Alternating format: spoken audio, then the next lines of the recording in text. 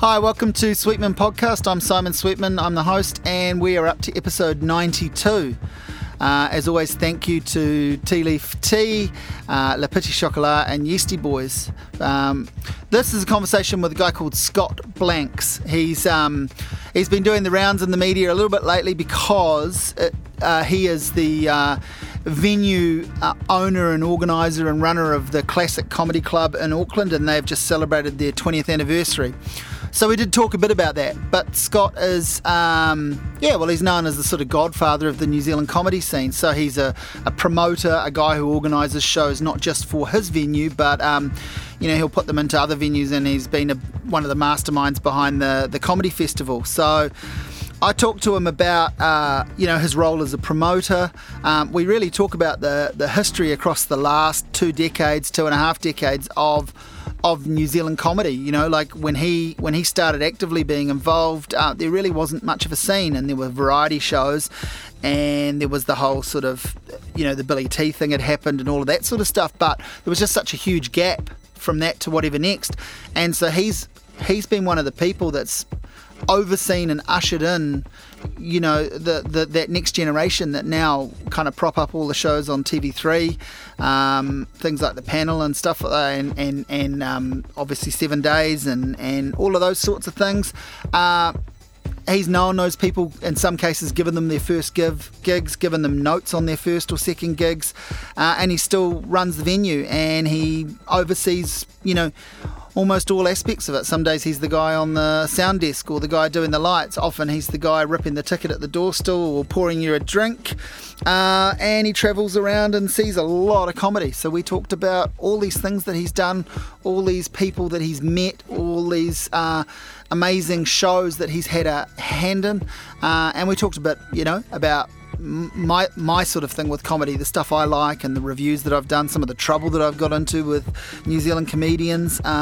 Scott's a very astute comedy fan and critic. I love talking to him. I'd only met him one other time. We corresponded a little bit, but I'd only actually met him in the flesh one other time. So I put in a last minute call to have a chat to him, and I'm really glad. I always wanted to have a talk to him, but this was just at a time when he happened to be in Wellington. So we had a big old chat about all things comedy, and you're going to get to hear it now. This is me chatting with Scott Blanks. I said, I've been talking to people patting me on the back for weeks. It'd be quite nice just to have a conversation that's a little bit different from the ones I've been having. I said, and I've known Simon for long enough. We respect each other for what we do, and also respect that people have different opinions. Well, this could be a good place to start. We've only met really a couple of times briefly, and one being right now, like a few minutes ago, but I did meet you last year, the one and only time I've actually been to your venue, which we're going to talk about, and it made me think there aren't that many things that would draw me to Auckland, but if I did live there, it would be a venue I would go to often, because just for the vibe of the place, let alone what was happening there. It was cool. It was one of those things. It was cool to finally see it, to finally go, because I walked past it on other visits. It's a great space. It's such a great spot. It's artistic space. And the location. Well, it's drawn to it's part of my memories of Auckland, of the whole walk up to Real Groovy, the walk up to Borders, all those things. Like as a teenager, when I'd go there once or twice a year, those are my destination spots. I'd always see it, and I'd read the board and go, I wonder who's on tonight, like I wonder if I can go, and then there'd be any reason why it didn't happen. I'd hate to think if we were trying to get hold of that space today, in the current property market of Auckland, what chance we would have had. Back in 1996, when we first got hold of it, 96, 97, of course, the prospects for that part of town were not terribly great. The building had a 6-month demolition clause on it. We were told that at any stage it could be whipped out from underneath us and turned into a car park, because they seem to love doing that. Building car parks. They still do build car parks. But back then we were lucky to, I think, in the right place at the right time. It wasn't difficult to replace an adult cinema with a comedy club. The City Council weren't that proud of their current tenant. But in this day and age, there would be a whole different set of people with eyes on that property. Back then, you could not only that, but in terms of what you wanted to do with it, you could almost only do worse though in a way too. Like much as it's an improvement from it being a porn cinema. That what I'm trying to say is, you jumped into it and you've created a network and a following for comedy when there really wasn't one. There were pioneers. We already knew Billy T. James, the Top Twins, whatever, but they were different type all-round entertainers. They were, and there was the eye to, they were TV stars. And to be honest, we felt like we were catching up with the rest of the world. Yeah. We were actually way behind when you think of the likes of Lenny Bruce and Bill Hicks. Yeah. Pioneers of stand-up. Well, when was the really big boom in American stand-up? Was the early 80s, right? Really, I know it went before that, but through the 70s with the arrival of the Comedy Store in LA, the Comedy Store in New York, the Improv in LA. That is when the likes of Jay Leno and Letterman surfaced, Richard Jerry Pryor, Seinfeld, that they were all emerging through the Roseanne 70s. Barr, But they were only emerging in the 70s. Yeah. They weren't really 80s, stars until the 80s. And then they got TV shows, and then it became that thing. Which is a bit like here, and it's the delay between us establishing ourselves and the comedians reaching the television screens was the same sort of 10 years scenario. Yeah, it's just and only when they reach TV does the public go, oh, we have some funny New Zealanders, and that is when it starts to build, because then people go, oh, there are people on TV. Where did they come from? Oh, there's a place called The Classic. They must have come from there. Let's go see. So it's like when I started reviewing comedy shows, I quite often would make the point that either in the review or just in discussions with people that the comedy festival seemed like a really weird thing to have happen in New Zealand then, because as you're saying all this catching up, but it felt like people got one chance a year to put on a show or a series of shows and cultivate an audience. And I know it's different in Auckland where there was your dedicated club, but say in Wellington there wasn't. And so people would, and I'm talking 10, 12, 15 years ago. Yeah. And then this TV stuff comes in big time, 7 Days being probably the really big. It has been in the last 8 years. Yeah, it's really cool. Prior to that, we had pulp comedy. It didn't have the same cut through. It was later at night and certainly didn't have the establishment following. But 7 Days and even Jono and Ben and things like that, they give people the comedians the chance to flex their muscle in slightly different ways. It isn't just stand up. It gives them a chance to earn money. yeah. But also to develop as a writer. Yeah, they are. There are, for every comedian that you see on screen on those shows, there are at least two or three behind the scenes writing. So we're starting to now see the comedians earning a living writing as well as being. Which is the same with things like Saturday Night Live, where some of the best talent on that show has been in the writing room. Yeah. Obviously, across 40 years, loads of breakout stars, but also breakout stars that started off in the writing room, and didn't go on. Well, there are plenty of people who remain writers. Who never really quite have the performing skills. Yeah. And there is a difference that you can have natural comedians who aren't great writers, who are good at occupying a space and entertaining a crowd, but you wouldn't then maybe publish the scripts of their comedy and say, well, read this, it makes great reading. Yeah. Some comedians' performances don't make great reading. Yeah. Others are spectacular writers, but a bit dull on stage. You go, gosh, I think you should spoken word or maybe short articles or something, even film scripts, movie scripts, something like that is probably more your thing than standing at a microphone.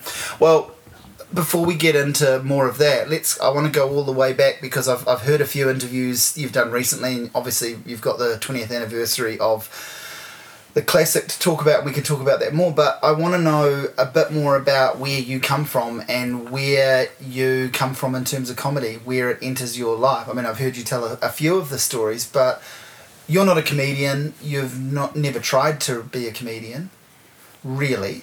But where did comedy come into your life? Well, I have spent some time on stage. I was a dancer at school, secondary school, in the dance group. It was probably a great way to meet girls when you weren't very good at the pickup lines. There were 2 guys in the dance group and about 14 girls. So the odds were the motives were pure. The motives were pure. So I belonged to the dance group, and I continued to do that as a performance. And then I discovered amateur theatre and musical theatre. So I learnt to sing, I learnt to act, and I did all that while having a passing fancy for listening to comedy. You know, I listened to the old comedy albums, the Goon Show on the radio. I had the Monty Python albums. I had all those things. My first record, as I've said in a few interviews, was Fred Dagg's Greatest Hits. Yeah, right. So I obviously had a keen interest in comedy. Yeah. I think even when I got more involved in theatre, I tended to go for the comic roles, and I actually got to direct a few shows. I directed a couple of musicals. They were all comedies, and if they weren't, I made them comedies. I directed a production of The Wizard of Oz, and I made that funny, if it wasn't funny. And I directed the production of How to Succeed in Business Without Really Trying, and again, comedy. I directed some farces, and also acted in a few plays. I did act in 12 Angry Men, not a comedy. No, I was going to say, how did you work your magic there? I must admit that when I did my role in 12 Angry Men, I played the racist, and my friends came to see it, and they said they were positively petrified. Right. They said because I was being something that they had never seen before. I got so angry on stage and so vehement, and I was so racist. They said it was far more scary because it was like... Because of what they attached to what you were... Yeah, it was like watching someone snap, and they said that made it even more powerful. And I said, well, if you look through history of films, sometimes there are some really nasty roles that are played by comedians. Yeah. And like almost been cast against like. Well, there's that remake of 12 Angry Men that came out in the late 90s. It's got a lot of comic talent in it. Yeah. Jack Lemmon's a great example of a comic actor who could... I've always been interested in that weird sort of casting someone who's Jerry Lewis a funny man as a nasty man. Robin Williams played a serial killer in one of his films. Yeah, he had that run in the early 2000s where he did sort of 2 or 3 films in a row where he was essentially the villain. Remember he ran the photo lab. And he was processing the family photos, and then he murdered the people. And I always used to find that interesting, that dichotomy of humour and absolute fierce. Or even just comedians playing, if not the villain, but just a straight serious role. But what's that great? I'm having a mind blank, but that King of Comedy, that Scorsese film with De Niro. Three people playing against type.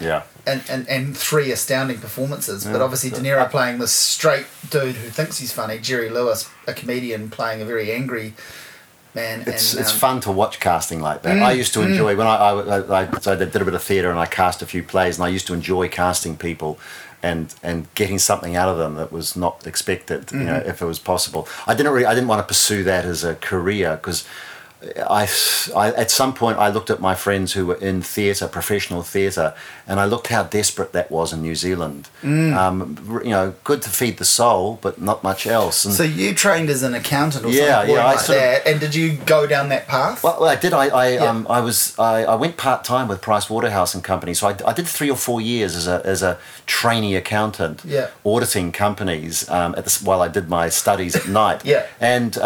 But at that stage I'd discovered a bit of theatre. I think the first thing I realised after I'd done a bit of theatre is that I didn't want to be working in an office as an accountant for the rest of my life.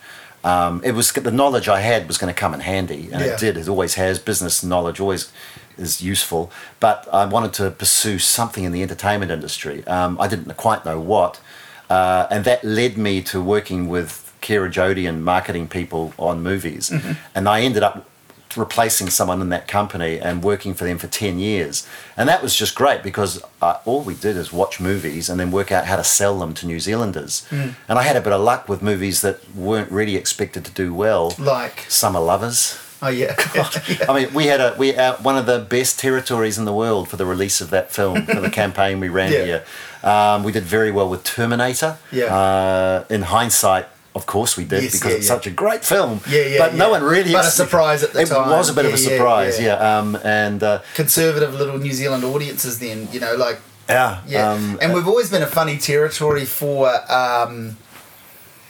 I guess because of that, the distance and the size and so forth, we've always been a funny territory for certain things that just stick and go over hugely. That it's always the things that never, people don't ever quite expect, and then benefit of hindsight, you're like, that makes sense. Of course New Zealand loves Jack Johnson and Ben Harper and all of that sort of stuff. We are a really good country to try stuff on. Yeah, we actually did try a few movies that the big company in America wasn't too sure about.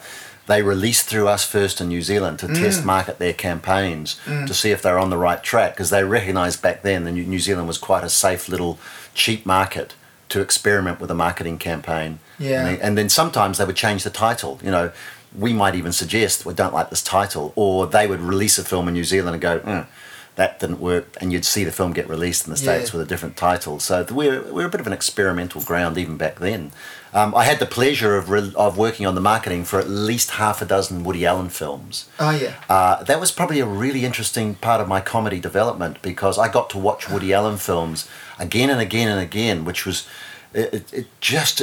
his comedy was so beautiful, and his use of actors. What sort of period are we talking? We're talking some of the Purple Rose of Cairo, cool. Hannah and her sisters. Yeah. Crimes and Misdemeanors.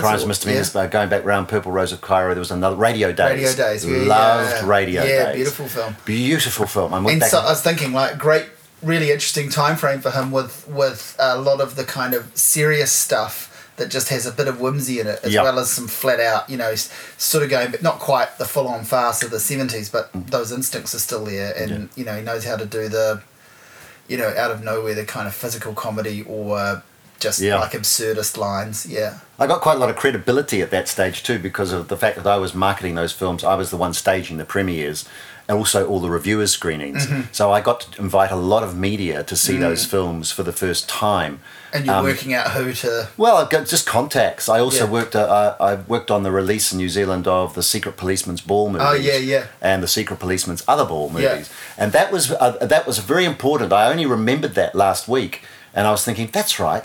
When I saw that movie for the first time, it was the first time I'd seen Rowan Atkinson. Yeah, right. And not the first time I'd seen Billy Connolly, but almost the first time I'd seen a performance by him. Now, they got theatrical releases? They got, you said it was pre-video. Yeah. And even if it was video was around, it was so small. So back then you could release a concert movie. Yeah.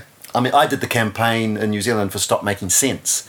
That was a huge movie. Yeah. Because that was the only way you could really appreciate that film. It's a beautifully filmed concert. Yeah.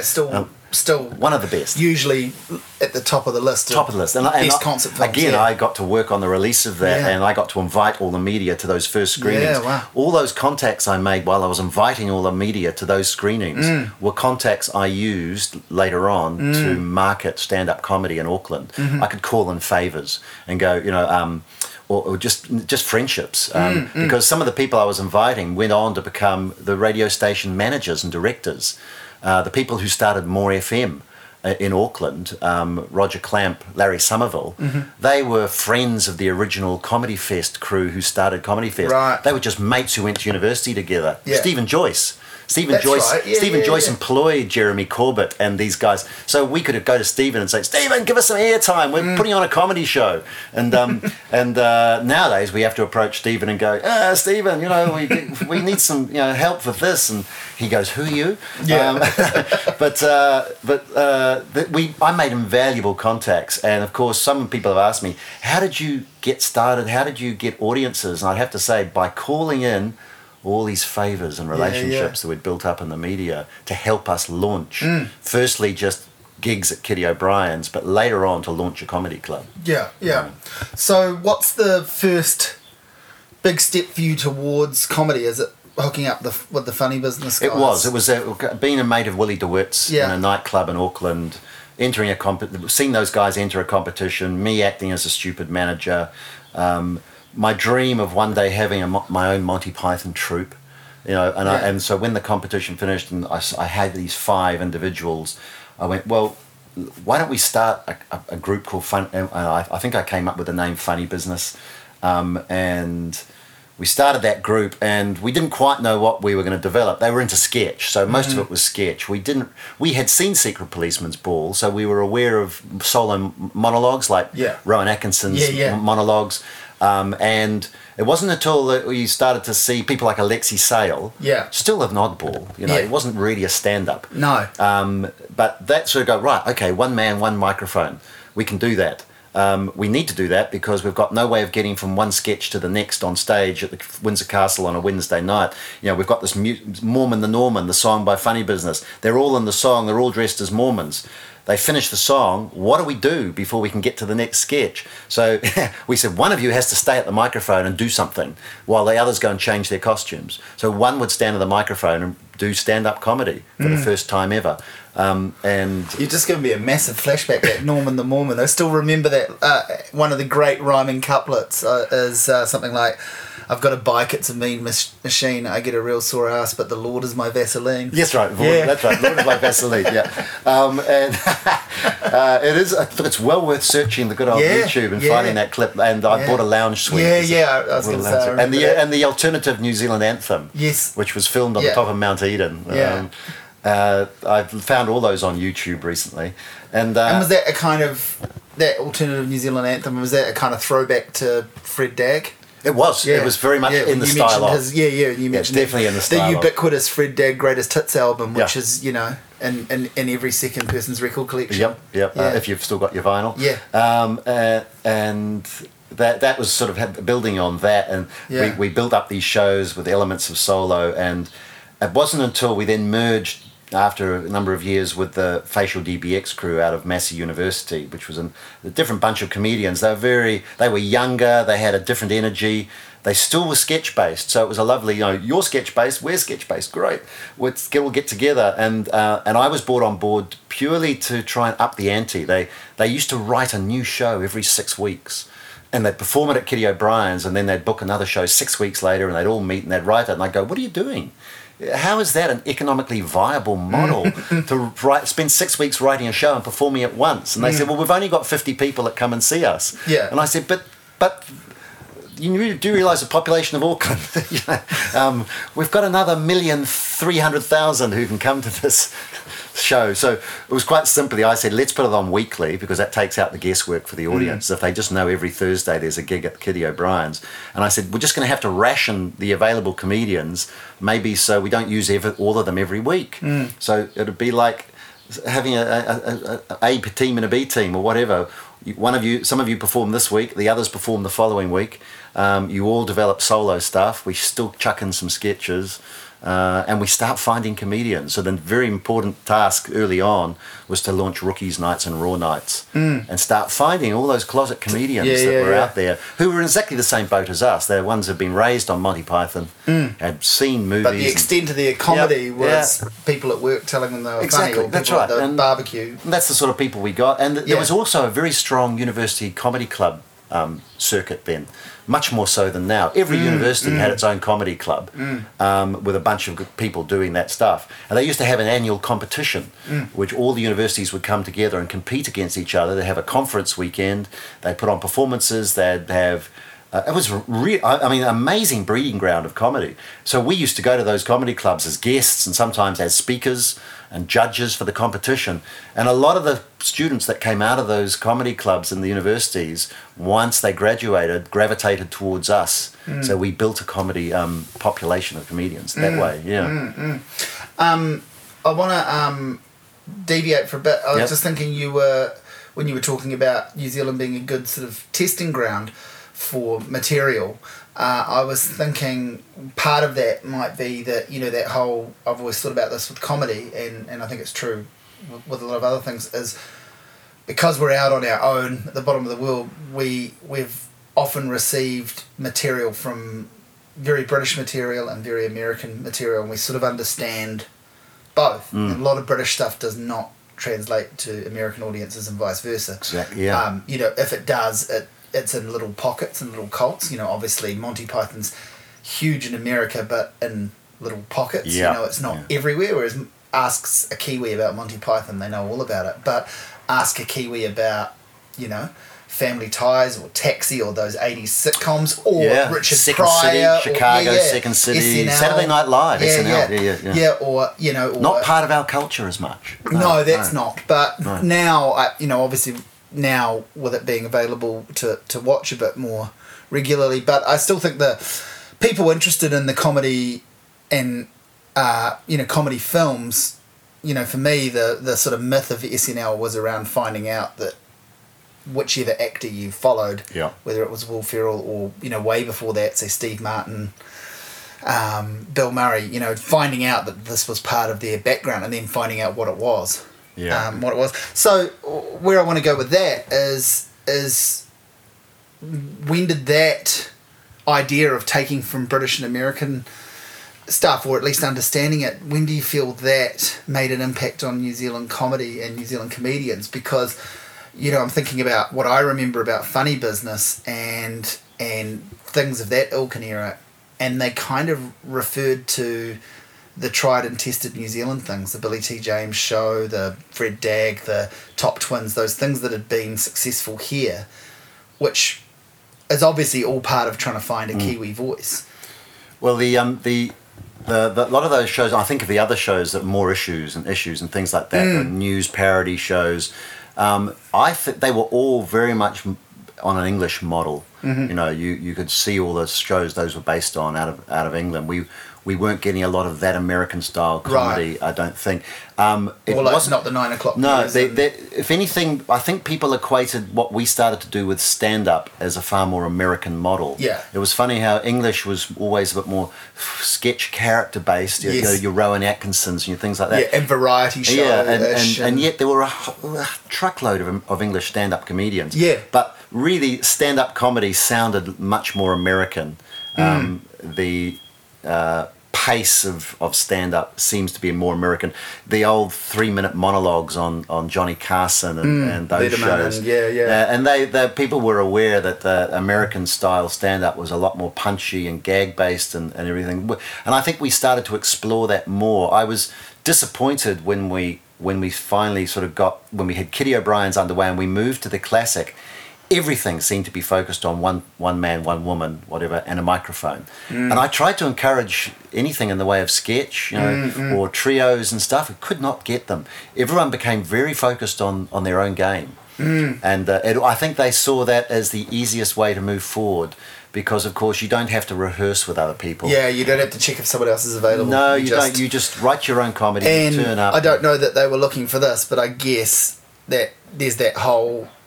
the folklore of at one point they were handing out sitcoms to anyone in America that was doing stand-up. So if someone was thinking along those lines, they're going, well, my opportunity is going to come to me and me only, and I'm not going to have to split it with someone. Yeah. Well, American television, of course, was always looking for that. New Zealand television didn't appear to be.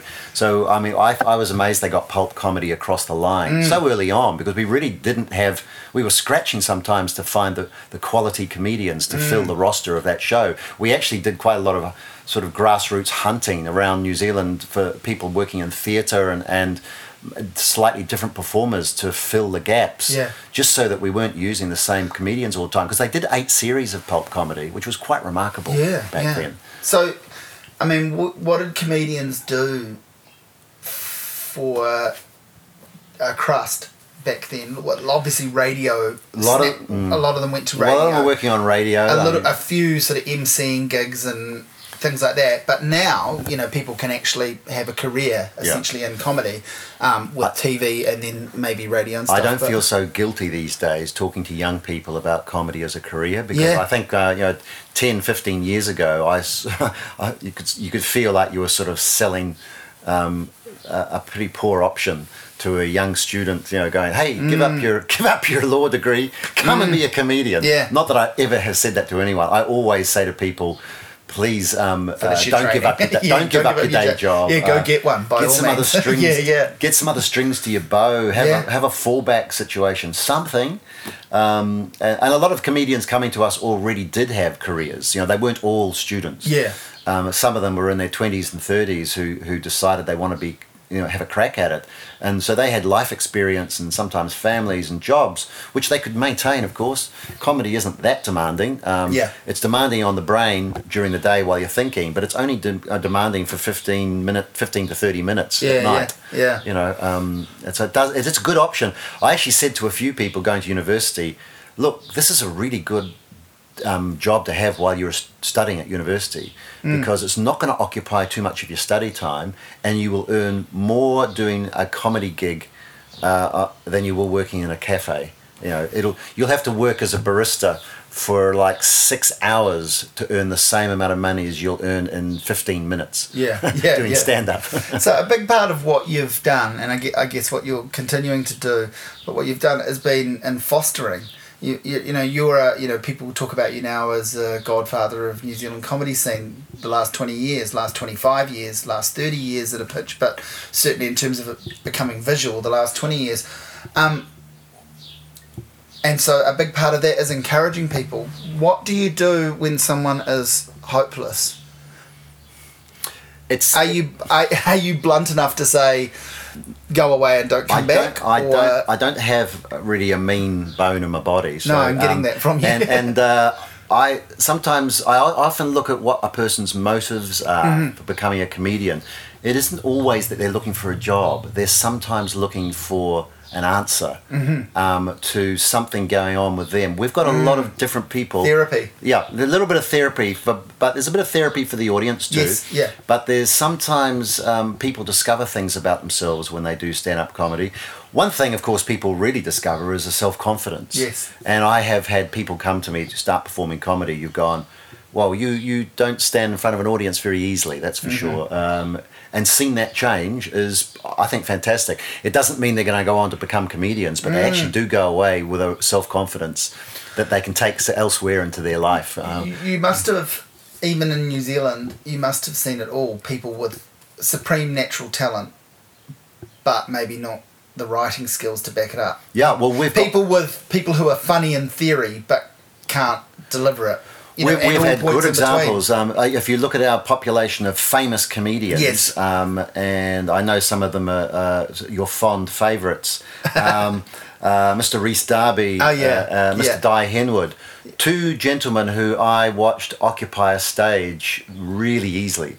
Fantastic on stage, but in their early days, you'd go, "What are you saying? What is that?" And Di Henwood, he had these stupid characters. Yeah, I was going to say, didn't he start off as like a character guy? P-Funk Chainsaw, which was really playing up on how small he was. Yes. Being this really larger-than-life wrestler character. Yeah. And the other one was John the Bank Teller, I think it was, for Guy from Palmerston North. It was just an alternative character. And he was someone who wanted to be on stage, but he wasn't at that stage definitely a natural writer. And so he was trying to catch up. He was going, I'm really good at being here and getting into the audience and having a bit of fun. I've got to have something to say. And it wasn't until he dropped the characters that he went through, for a while, a little bit of a sort of a painful transition of, right, I no longer have a character to hide behind. I'm now just going to be Di Henwood. But it's amazing watching someone who knows that's the place they want to be, finding their feet. And nowadays, he's such a wonderful natural humorist, still big on personality. But watching him communicate with the crowd is a real treat. A live audience. I haven't had that pleasure. I don't think I've been allowed into his shows. Actually. It's a shame. I know. And because my experience with his comedy is that, yes, early on, I thought it quite awful. But I don't know him, and I don't really know a whole lot about him. And, I know his dad's a wonderful actor, and I know the sort of background of the family, and so I'm not surprised that he developed some sort of performance instinct or found it in him. But I've listened to him interviewed a couple of times recently and watched a couple of little clips of the TV stuff that he's doing, and I'm like, this guy is very, very talented. That's very clear to me. But a talent that longevity of yes, I was going to say it's been a long game, and when I sort of weighed in on Di Henwood, it was over a decade ago. Yeah. So, and I haven't had the chance to, or haven't pursued the chance to see where he's at, and I know he doesn't do a lot of actual stand-up these days. No, we're very lucky that he always comes to us around about October, and we'll do at least half a dozen gigs as he's sharpening up a set to take on tour with the 7 Days Live. So we get to see some new material, and we get to see him building, and he's very clever at building material. He knows just how to break in new stuff. He knows how to craft it, tweak it. He's got all the skills that you now need. I was going to say he's obviously developed hugely as a writer. Through all of this too, no doubt the performance aspect. Not so much, also not just a writer, but a very important part of being a comedian is to be able to back the ideas in your head that you have in the moment. Yeah. So you have to. A really good comedian will have a comic thought, will edit that comic thought and speak it in a fraction of a second. And you see that happening. No script writers. Yeah. No one's put it on. It hasn't even made it to paper. It's come into the head. They've gone, oh God, I've got an idea. That's the wrong order of the words. There's the punchline. Put that there. Yeah. Well, and you can see someone on stage do that in an instant. And Guy is now one of those people. Yeah. And that comes with a large amount of stage time and a huge amount of self-confidence in your comic brain. Yeah. Jeremy Corbett is another one who can. He's always been able to do that. It's his secret skill is that Jeremy Corbett never appears to work that hard. But boy, it's very difficult to match him in front of a live audience. Yeah. Paul Ego is now in that territory. Just stage time. Yeah. And a wonderful current story, Jamie Bowen, New Zealand comedian, who has been around for almost 16 years. Started out as a sketch trio. They broke up. He stuffed around as a solo stand-up, trying to find his feet. He actually has tried a number of different sort of versions of Jamie Bowen, the comedian, over the years. He had a couple of major revelations in the last 3 years. Has now found a sort of a new career, new voice in stand-up. He went to Los Angeles last month and slept on the Darby's couch. Very useful connection, Rhys Darby and family in LA. Slept on their couch, and he did gigs at the Comedy Store, the Improv, and the Laugh Factory. He killed with every one. And I had it wasn't just him telling me that. I had people in the audience who told me how well he went. And I've been talking to him, and he says, I'm funnier in LA than I am in New Zealand. I haven't changed my material. I've slowed it down because of the accent. He said, but I haven't changed anything. I'm getting a bigger reaction in LA than I am in New Zealand. He's now in the process of getting an agent. He's also in the process of setting himself up there. Yeah. He's another guy I've never seen, and I've actually been banned from seeing him, and I didn't know why. Someone told me one year, someone organising one of the venues wrote to me and said, we've been told that you're not allowed to come and see Jamie Bowen. And I wrote back and said, who the fuck is he? I don't even know who he is. That's now a benchmark of success. Yeah. I've banned Simon Sweetman. You're that good. Okay. Yeah, isn't that funny though? I mean, I didn't even know who he was. I was like, who is this dude? Like, your reputation must be preceding you. Well, I don't really, as you know, I don't really review comedy these days. Every now and then I will. I'll go and see something and I'll try and go to some of the internationals. Yeah. Well, you've got comic tastes. It's just a case of everyone, you've got to know what you like. Yeah. And boy, you sometimes you have to be able to do your research and because even the festival every year, there's always a whole pile of new faces, new international faces, and just because a comedian's from Scotland doesn't mean you'll like them, or that you would even or they'll be see them. Or that they would be similar to the last comedian from Scotland. You know, like, So the thing is that you've been very good at and I understand this with you talking about the contacts you've made and how you've worked them, but you've always been very good, I think, with me of writing to me and saying, I actually think you'll like this person. You should go along and see them. Right. You've done that a couple of times, and you've pretty much been right. Like, I can't think of an experience where you've gone, you should go and see blah blah blah, and I've gone, Jesus Christ, they were fucking awful. It's usually they're good or very good. And maybe I haven't quite loved them as much as you do or you thought I would, but I've certainly seen why you've pointed me in that direction. Well, it's a lot safer sending someone to a lineup show when you've got 4 or 5 comedians. They're going to like something. You're going to like something, I promise you. I normally cast a lineup show to try and appeal to a broad spectrum of tastes, knowing that people will go, I saw 5 comedians and I liked 3 of them. And I go, well, that's a bit of a reasonably good success rate. But if you're choosing a solo act, when you're going, putting your eggs in one basket and going, go and see this act, and you want a second to plug that? No, it doesn't matter. Go and see this act you've only got one act, it's an hour. Yeah. You know, that could be purgatory if you get the wrong act. Yeah. You go, I've got to sit here for an hour? I don't even like the first 5 minutes, you know. I try and avoid those situations. Well, let's talk a little bit about criticism of comedy, because I mean, I'm interested in it. Obviously, I've got my own thoughts on it. I want to know yours. And one thing I've often thought about is comedy is a very, and I don't, not just in New Zealand, in the New Zealand context, but comedians tend to group together one way or another. They band together. They understand each other's pain. They understand what it takes to do that, and I think it's the same with a lot of musicians and stuff too, but particularly with comedians. But where I see, you know, you're quite right in identifying that I've got particular tastes, and I guess they're changing with time and all of that.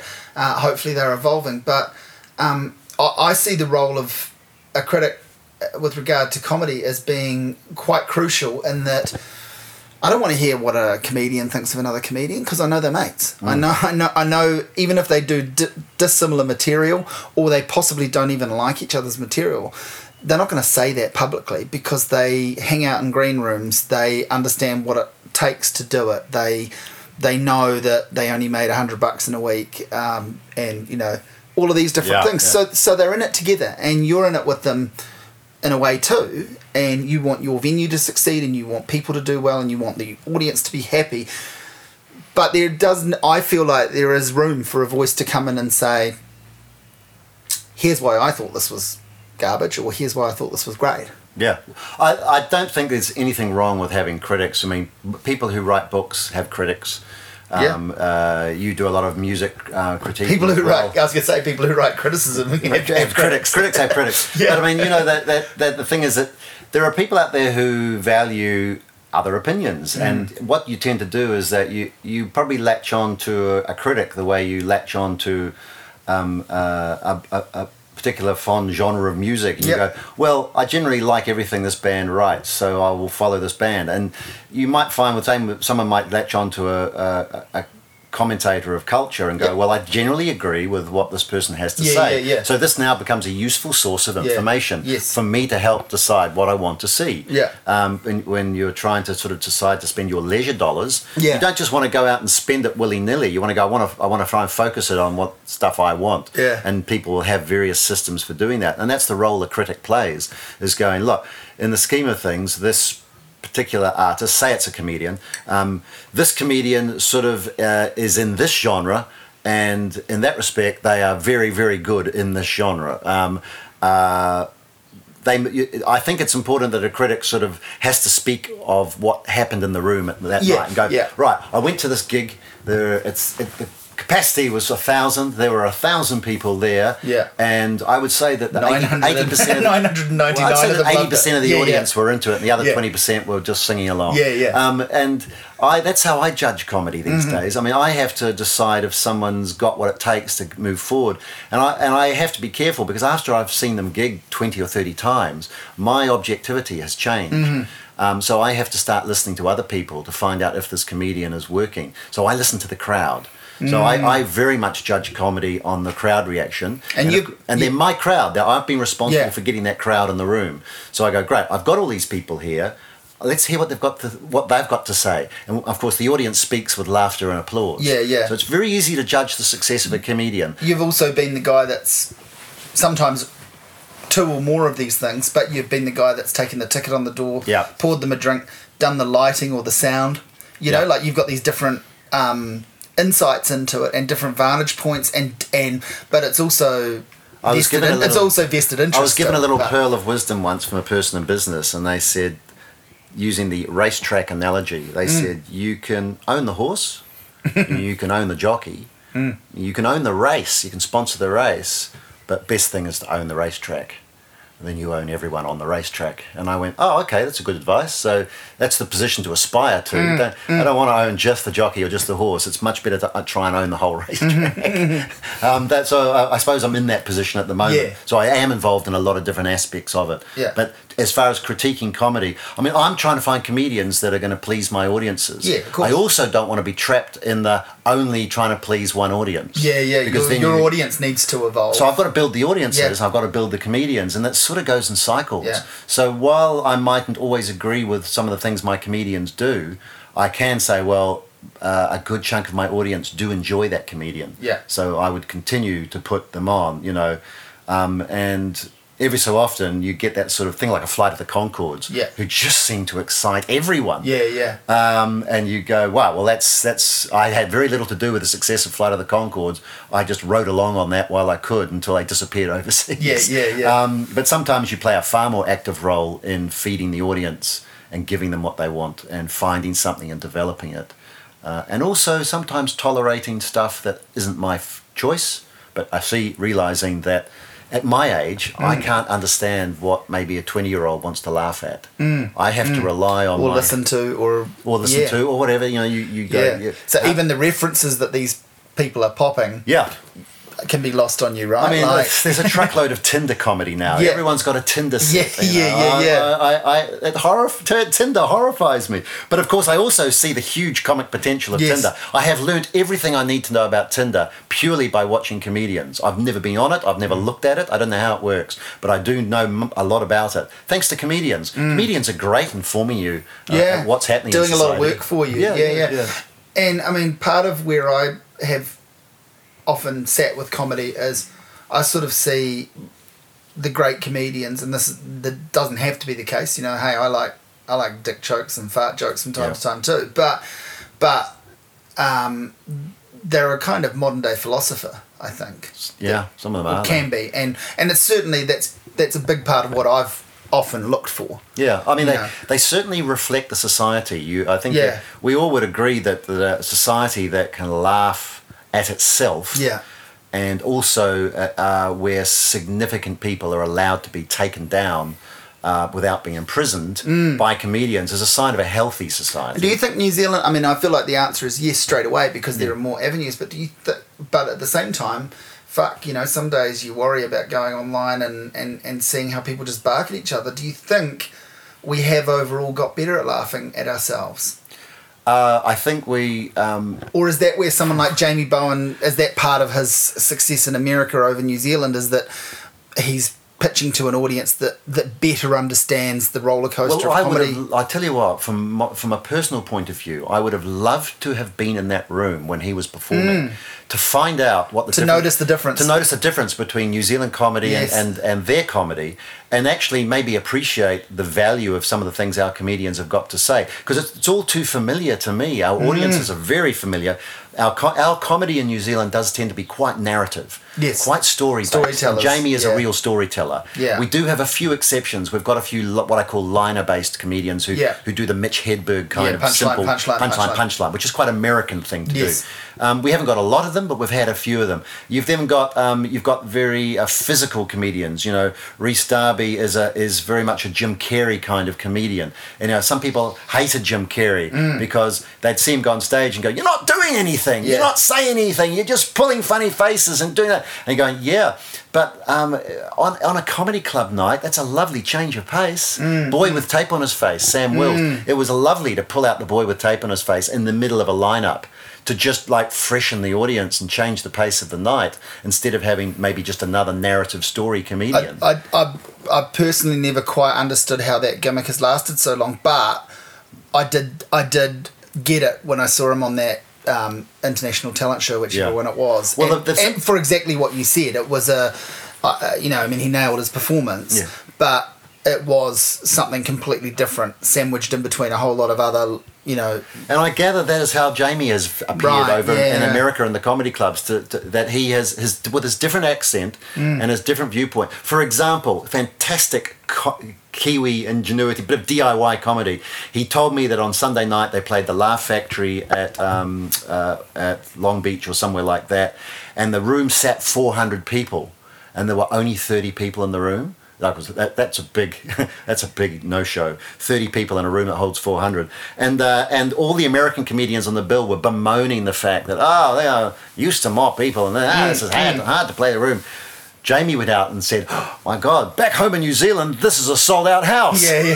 This is a full house. Lovely piece of Kiwi DIY. Yes. Does it with a New Zealand accent. He said the audience were immediately, the 30 people, on his side, were immediately on board with him and loved his perspective. And then he did this whole shtick about, I'm on New Zealand and went down a treat. Probably was best on the bill on the night in what should have been a hard room. And you go, actually, Kiwi comedians probably are in a really good position to go overseas and do that kind of thing. We're so used to overseas comedians coming here and being lords of the manor. We don't think of it as the other way around. But do you think it's hard? I mean, I the other thing I think is about New Zealand comedians, and I haven't seen terribly many in the last few years because for many reasons we've sort of touched on it, but somehow you're getting yourself banned. Exactly that, and that's the main thing. But also, and contrary to what some people think, I don't actually want to be where people don't want me to be. I'm quite happy to stay at home, and my dog, my kid, and my wife actually quite like me, so I'll work that room. So I'll just keep on inviting you to my gigs. Great. And I'll tell you if I've got zero interest in going or if I'm unavailable for another reason. But I'm usually pretty curious about this stuff. But I don't think I've seen a New Zealand comedian that has, and I'm not holding these people up as they're all very good, the people I'm going to say, but I don't feel we still have comedians with, say, the intensity and the commitment to and integrity of your Bill Burrs, Stewart Lees, Louis C.K.'s, those people that are quite happy to not be liked. I think Brendan Lovegrove is in the category of possibly. He is world class. He's the most instinctive natural comedian. I was going to say, he seems like someone who genuinely is quite happy to not just offend, but to not be bothered by that. That's my understanding. And I've met Brendan and talked to him, and I plan to do a podcast with him, and because he was keen to do that, and one day we'll hook that up. But I've not actually seen him perform live. I've seen him on TV and stuff. I know what he does, but I've not been to one of his shows. Yeah, I think the giddy heights that are available overseas of fame and fortune, particularly in America and in England. The Stewart Lees. A very highly regarded comedian, a comedian's comedian. Yes. There are, quite frankly, there are comedians like Michael McIntyre that have gone to much higher planes than Stewart Lee has. Yeah. And Stewart Lee probably doesn't admire Michael McIntyre. I've been to a Michael... you wouldn't. I mean, but I've been to a Michael McIntyre show, and I sat back... Did you laugh? I laughed like a drain right through the show, and I saw him in Edinburgh when he was a kid and invited him to New Zealand, but his management said, no, he's not leaving town, we've got big things for him, and they certainly did. The first time he came to New Zealand, he played the Vector Stadium, sold out, so I don't think I would have been able to do that with him the first year I was there. But I admire what each of them are doing. Sure. I will probably admire Stewart Lee a lot more for what he can do with comedy than what Michael McIntyre is. I get it. It's kind of like saying why aren't the exponents like the Rolling Stones? Yeah. Why isn't Deep Purple like Led Zeppelin? And yes, you can make a comparison in some sense, but you want these things to be different, and to criticise them. I do get, and I've had this sort of charge levelled at me often, and I accept it, that to criticise something for not being what you want it to be on some level misses the point of what they're trying to do. But actually, you talked about Stewart Lee probably not liking Michael McIntyre. A quote of his has come up recently because James Corden tried to make those Harvey Weinstein jokes, right? And I think a lot of people, obviously, it was bad timing in terms of proximity to the news, but also it was just shit material. And I don't know if enough people have pointed that out, but it was really shit material. Stewart Lee would have done that so much. Tina Fey would have done that, and will do that at some point so much better. That, Amy Poehler, but it's interesting. I thought with New Zealand, we don't sort of have the same climate for people to be that kind of comedian. That's sort of what I'm getting at. We're a very temperate society. We want to be liked though at the end of it. I feel like with a lot of our comedy, like, the curtain goes down and then the comedian goes out and has a beer with everyone and, hey, did you like what I did? Yeah. And even if they're not that puppy doggish about it, there's still this idea of, hey, I left it all on stage. There's something I like. So Stewart Lee said this ages ago, not in relation to James Corden's latest thing, but he said something about James Corden is a big fan of me. What am I supposed to do with that? Like James Corden liking me is kind of like a dog listening to classical music, which is just, I mean, mean, isn't it? It's pretty mean, but it's pretty spot on too. It's like, where is the comparison between those two? And what I love about it is just because, it is a natural thing when you, if I didn't like, I mean, I don't like Rhys Darby's work, so therefore I imagine he doesn't like my work. If he were to turn around and say, hey, I've copped it from Simon Sweetman, but I really love his writing, I'm not going to turn around and go, great, that Rhys Darby's all right. Yeah. And vice versa. That would be fucking weird. But people do that. Oh, that person I've always said is shit actually paid me a compliment, so I better start mentioning that they're good too, Yeah. And so I love Stewart Lee's integrity with that there was just... Do you want to talk about him? You had him in your venue. Yeah, well, Stewart came to us at a difficult time in his career. He had just been He's working, had a few, no doubt. Yeah, the Jerry Springer and opera thing had come out. Yeah. And, I went and saw that show. It was a great show. But it upset the right wing and of course the religious right wing. And so he was copying it left, right and centre, both in America and in England. And he felt a bit set upon. I mean, he was sort of getting threats and things. Yeah. And he was wondering why the hell he had bothered. And so I happened to just invite him to the New Zealand Festival at that time, and he was single, and he had met his wife, but they hadn't got engaged or anything at that stage. So he came to New Zealand, and I think he suddenly realised the wonderful benefit of distance. He came here, and there was no one knew who he was. They didn't know that backstory. If they even knew it, they knew it as a newspaper column, not the full backlash. And he came and he performed at the Classic and he loved it, but it was not long before a Lions tour that was in the middle of the year, June, and some of the fans of the Lions had arrived early in New Zealand. Some of them came to the Classic one night, and so he was performing on stage at the Classic, having a great time, and then there was this lippy bunch started making themselves known, and he sort of went, "Who are you?" And he went, "Oh, I've had to I've travelled 12,000 miles to try and get away from people like you." And so he really put them down.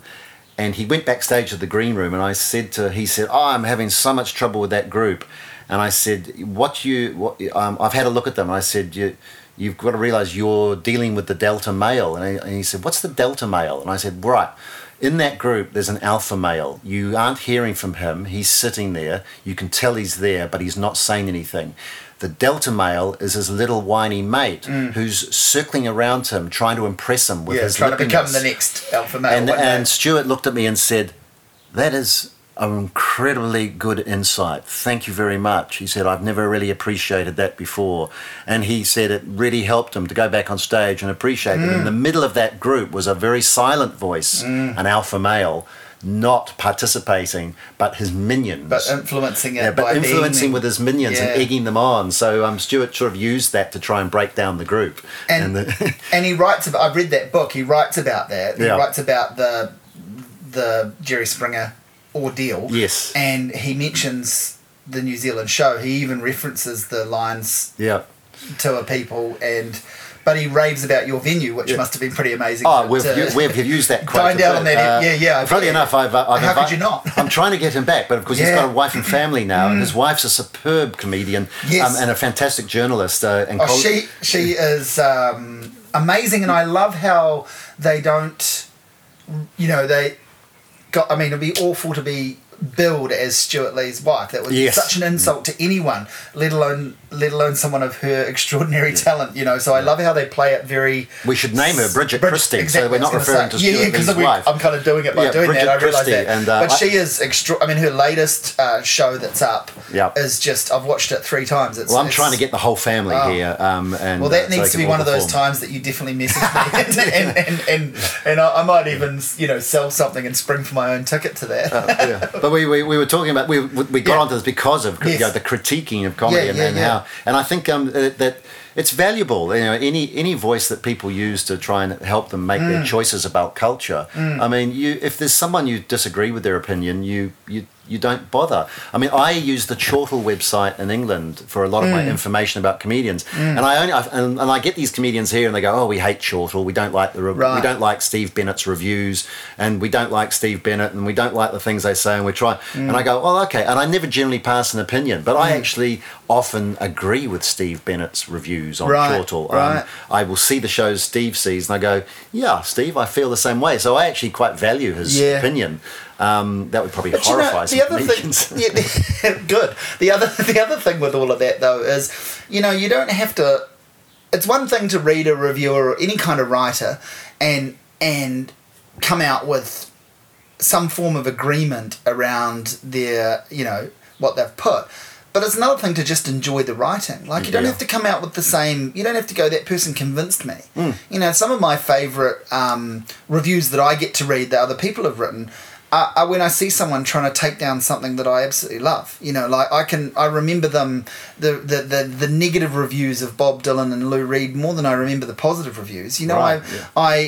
Because I kind of, partly I want to know what the fuck they were thinking, if I think they're really wrong, but also, like, people can write a really if they're good, they can write a really compelling argument in theory for or against anything. Like a good writer can, And you have to be very certain in your own mind that your opinion is the only opinion. Whereas if you read something from a review from a person who doesn't like something you like, it sometimes opens your eyes, because you might say, "Oh God, someone's just slated Lou Reed's latest album," and then you read the review and you go, I never really put Lou Reed in perspective, and it might be that in the process of slating the latest album, they're saying, compared to benchmark albums of the past. Although he's a terrible example, because it is a bad example. I love him so much, but God, he made far more shit albums than he made good ones. You could say that was part of his appeal. I mean, comedians age pretty well,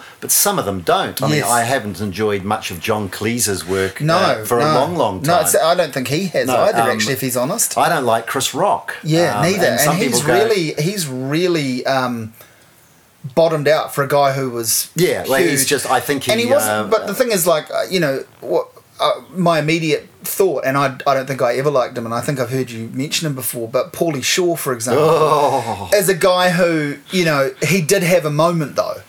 Did he? Now his moment is as inexplicable as Rhys Darby's. But I think his moment was in movies. It was. I'm talking about live act. Yeah, true. I never bother with a Pauly Shore movie. No. But I've seen him live, and that was it disastrous. That was a disaster, and it was such an interesting night because.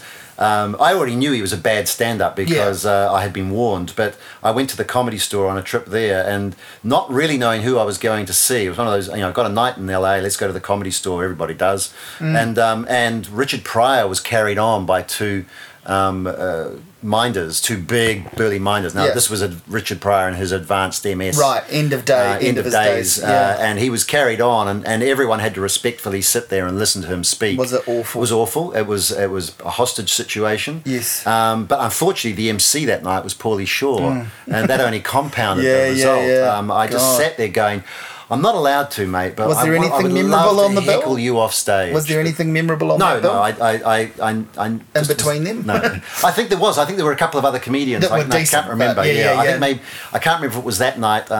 No, I'm pretty sure I saw Judah Friedlander while I was there, and a few others, but I don't know what nights they were. Compared to other visits to LA where I had been to the Improv and seen Billy Crystal, straight after I had marketed his movie Throw Mama from the Train.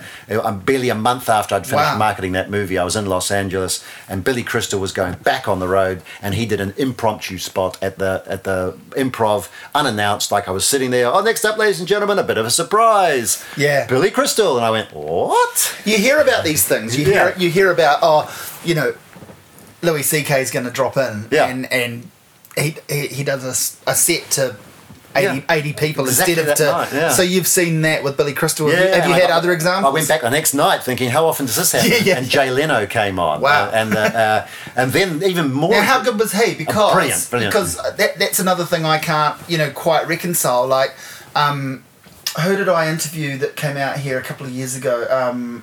Rob Schneider. I don't rank Rob Schneider. No, But he was enjoyable to interview. Yep. because he was quite strange to interview, but he was enjoyable. And part of his thing he was talking about was Jay Leno, and how I think he got a compliment from him or something, and that's when he knew he was on the right track. But he sort of said, this was when Jay Leno was damn near the biggest force in stand-up comedy. And I said, can you explain that a bit further to me, because we didn't get his show really, so, and we didn't know about him until he had his show, so I don't think New Zealanders have the full context of how good he is. It's just people saying that he was a master. Well, that time when you saw him, when I saw Jay Leno, he didn't have his own show. He was actually that weekend was filling in for Johnny Carson. So he was just doing one of his reserve slots. Johnny Carson wasn't going to be there on the Friday night, so Jay Leno was going to go in and do the Friday night. So what happened is, it was the beginning of the week, and Jay Leno said to the audience, "Hey folks, I'm covering for Johnny this week on the Tonight Show." The whole crowd applauds because they know how important that is. He said, "So I'm going to run some material tonight which I'll be using later in the week." And he did about 20 minutes of material, trying out stuff that either he had written or been written for him. And then I happened to watch Johnny Carson's show on Friday night. To see the greatest hits. And 3 minutes of that 20 that was on the show. But how good was the other 17? It was pretty good, but obviously he did the process of filter, edit. Yeah. Just the gold makes it to screen. Yeah. And people go, "Oh, he's genius." And you go, "Yeah, well, there was a process that got to that point." Yeah. And I really admired seen that process, going, "Well, it's not something we have in New Zealand. No. We don't have that opportunity. Don't have that platform. Don't have that platform." Yeah. So that was Jay Leno probably at his peak, when he was just replacing Johnny. Yeah. Who knows, television does rot you, so he probably went downhill after TV came along, because he wouldn't have been doing the live work as much. So I also saw Damon Wayans that same weekend, and he died a horrible death. He came on impromptu at the Improv, and everyone's like, "Damon Wayans!" The whole crowd got excited. Yeah. Well, he cleared the room, which is something a comedian does. So he was dying, and then he said, "Right, I'm dying here, folks. I've got nothing. This is not going well." And he said, "I'm not leaving the stage until you do." And so I sat there as the room quietly, one at a time, table at a time, got up and left. He kept going until there were 6 people left in the room, and there were 5 at a table over there, and me sitting on my own. And I went, "I'm not going to be the last." So I got up and I left, but he had cleared the room. There was a whole lot of comics waiting to come on after him in the open slot later in the evening, when there would be no one there. He had destroyed the club that night. I'd heard of people doing that. And what stage was he at in his career? He was not. You say he was a big deal. Like he was known. He'd done movies. He'd done TV, and it was this was after some of his big movies. And all the run of movies after that. Yeah, so I actually watched the named comedian die on his ass and clear. So I was going to say I wanted to get to that. Was obviously Richard Pryor. You're seeing him at lowest point of his ability, but have you seen other? And maybe even in New Zealand, do you have memorable examples of comedians just... Because I reckon I've only seen 2 really bad die-on-stage comedians, and I actually, I'd name them if I could remember them. But one was a Kiwi who had been in England for a long time, and he came back to do a small show at part of the comedy festival at Bats Theatre, and he came rocking out to this U2 music, and he sort of had sunglasses and a leather jacket on, and he was, doing a very crude Bono impersonation, and then he ditched that and got into his material. And I mean, I'd have to look his name up. I wrote a review of him. This is 10 odd years ago, but it was kind of amazing how bad he, it got to the point where he started mocking himself for jokes not going over. Right.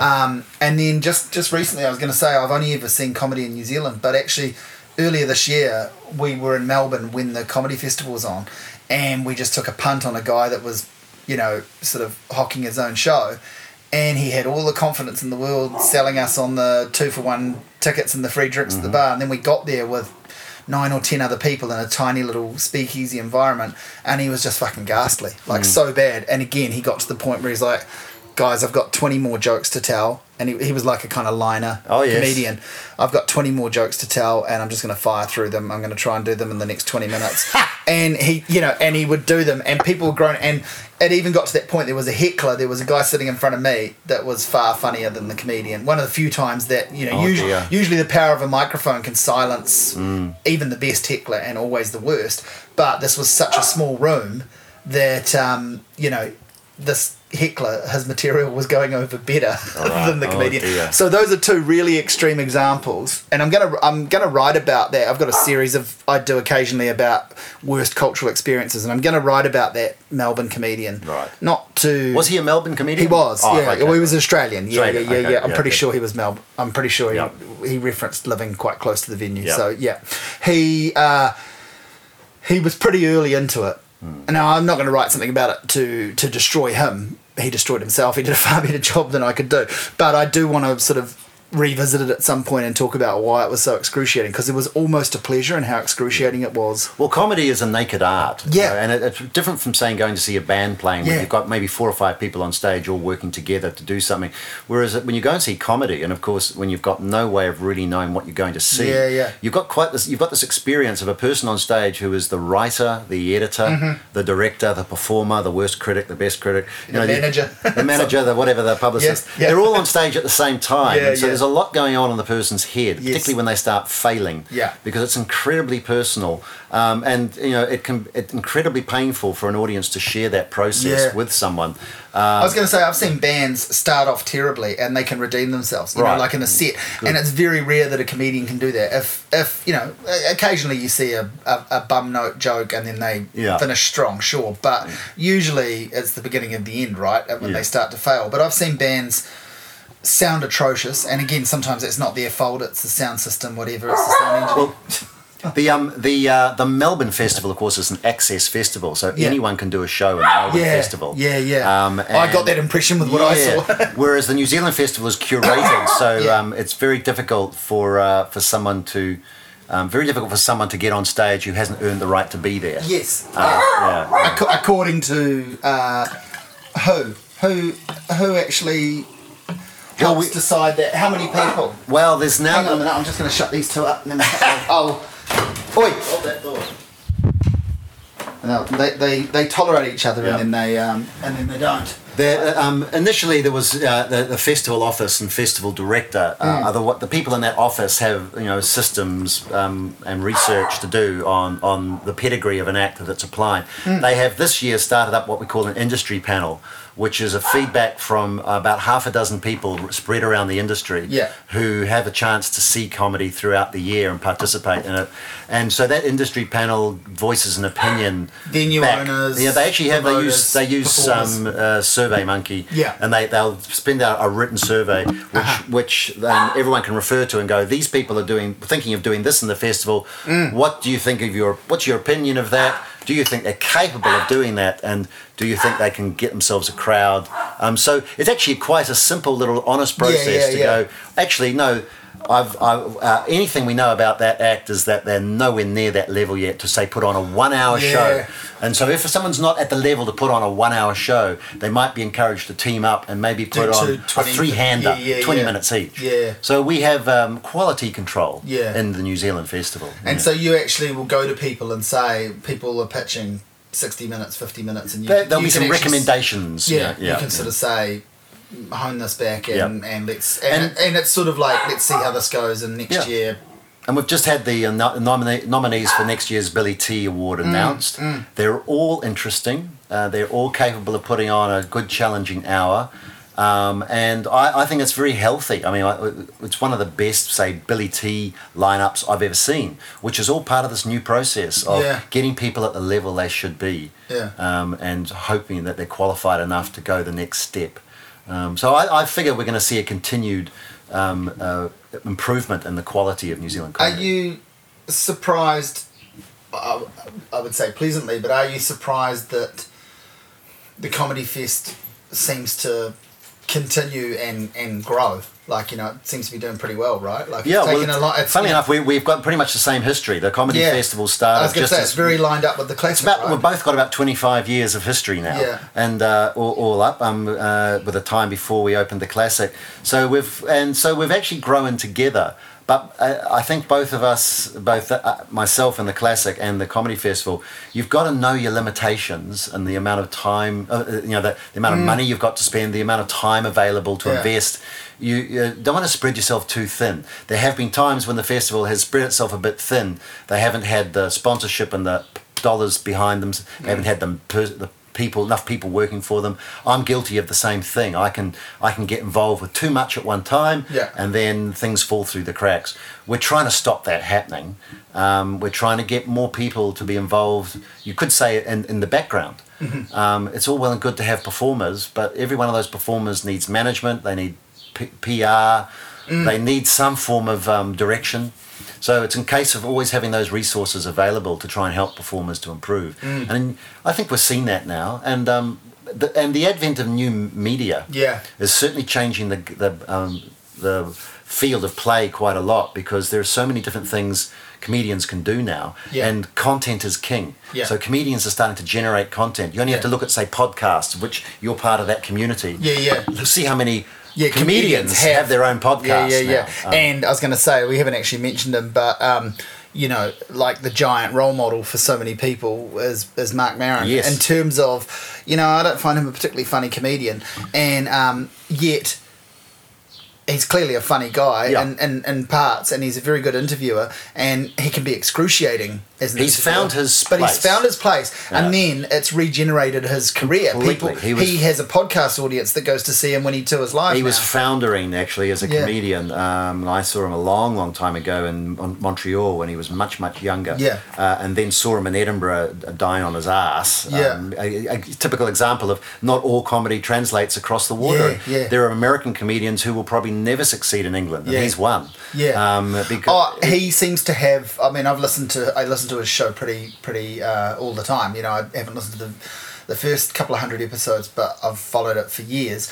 And he seems to have a very thin understanding of British comedy. I've heard him do interviews with people like Stewart Lee, and he's aware of him, but he's not aware of and he's aware of Monty Python and pretty obvious touchstones, but there's whole gaps in he's a good example of the sort of American comedian I would never bring to New Zealand. Because I just don't think they understand don't you think he'd go very well now? But the thing is that people would go, that's the danger, is that people would go to see him because of their podcast. A podcast is not the same as a live show. Listen to him on the radio, all well and good, but you might find that when you go to see them live, and you go, oh God, I don't like your personality, I don't like what you've got to say on stage. A comedian is a different animal to a podcaster. And I don't think because you become famous as a podcaster, you suddenly can go out and use that to become a famous comedian. I guess he's got a pedigree in that he was trying. There's so many clips of early footage of him, and he's ghastly. And even some of his specials in the last few years. I don't think he will have changed his stripes. He will still be an ordinary comedian. And that's great. He's becoming. I watched his latest special, and I think it's quite good. But he almost needs to step outside of the role of even considering himself a comedian. Like, he's a good example of that modern day philosophy thing. He's quite a good commentator. But listening to his latest special, I would equate it with like going and listening to someone like Henry Rollins. Maybe Mark Maron should change his name to change his career to spoken word artist. He's almost, he's doing just fine, so he doesn't need to take our advice. Now he's doing okay. But I derailed you there. Like, comedians get to host their own podcasts, not just be guests on it. Several comedians host their own podcasts. Several comedians have for many years used Twitter quite brilliantly. It's instant gratification to try out material. Well, if you're a liner comedian, Twitter is your ideal platform. Except, and I've heard some of your thoughts on this. Do you worry about people giving away that material for free, in a sense? Well, I wonder about the motives. It's very difficult to monetize a podcast at the moment.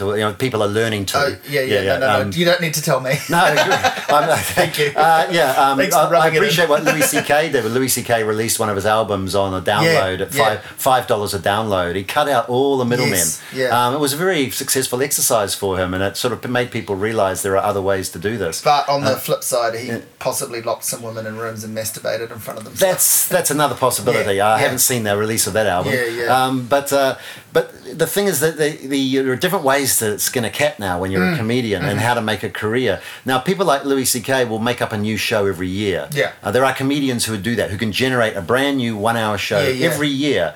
You recently saw James Acaster, and he's been doing that, British comedian, a new show every year. Yeah, that was amazing. Yeah. And he's to a trilogy. I mean, a new show every year for 3 years relating to a trilogy, which he's now recording as a trilogy. Wow. I think for Netflix, and that so he's monetizing that beautifully. Yeah. But if you could produce a new show every year, then of course at the end of that year you can record it and you can release it, knowing that you don't need that material anymore. That's safe. But if you're a jobbing club comedian, then sometimes your 5-year-old comedy is still your bread and butter. Yes, yeah. And you don't want to burn it. Yeah. Now, you will burn it on national TV very quickly. I've had good chats with Steve Wrigley about that. He'd talk about material that he would never use in Wellington or Auckland, but if he goes to a small town in New Zealand that he maybe used to do once a year, he would pull out stuff from 5 years ago and people loved it. You know, it was really...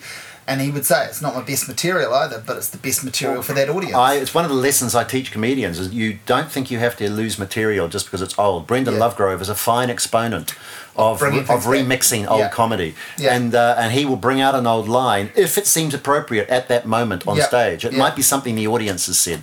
And he'll go, right, I have a bit tucked away in my mind from 10 years ago that suits this audience tonight. Right now. And he will do it. And, of course, us at the back and the other comedians will go, oh my God, Brendan just did the such and such gag. Oh, I haven't heard that for... Sometimes it's quite wonderful. You go, I haven't heard that for so long. It's such a good gag. I'm glad I've heard it again. The audience, of course, are going, wow, have you heard his new material? Yeah. And you go, but if you've been a comedian for 25 years like Brendan Lovegrove, if you perform something in 2017, for that audience, it's going to be new. For the person in 1997, it was new as well. And somewhere in there is that strange beast that went to both of those shows and loved hearing the callback, just like they go and hear the Rolling Stones play Satisfaction. Maybe not so much for comedians, of course. Because the wonderful thing about comedy is you're laughing at what you didn't expect. Yeah. Of course, if you know it off by heart, then it's a different kettle of fish. Yeah. I have watched comedians again and again and again doing the same material, and I enjoy it for all sorts of different reasons. I really enjoy knowing a good bit's coming up. And watching how that audience is gonna play with them. So the same could be said. Louis C.K. obviously doesn't mind burning shows once every year. Yeah. He backs himself as a comedian. He's that good. He's look, I'll have another good show within another year. So and I can take that on the road, and that's how they make their living. So, but not everyone is capable of that. No, that's right. Maybe your Mark Marons are not capable of writing such a good quality show every year.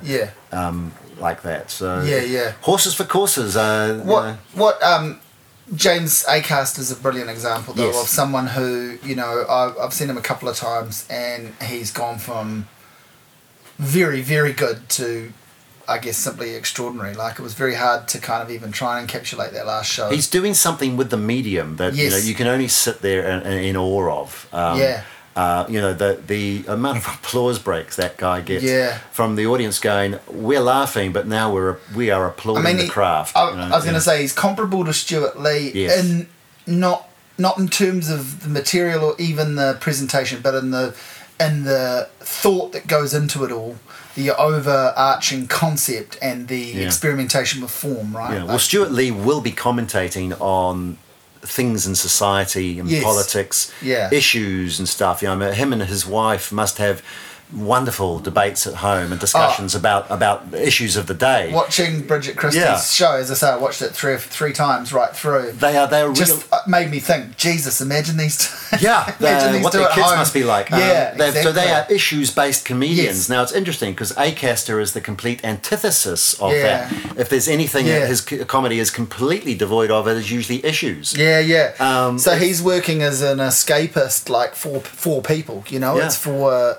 people to go and enjoy. He creates a world, usually his own world, but he creates a little world that you then get dragged into, and it's just funny and absurd, and so surprising, constantly surprising, and the craft that's involved with sort of the callbacks and the twists and turns and how he uses narrative.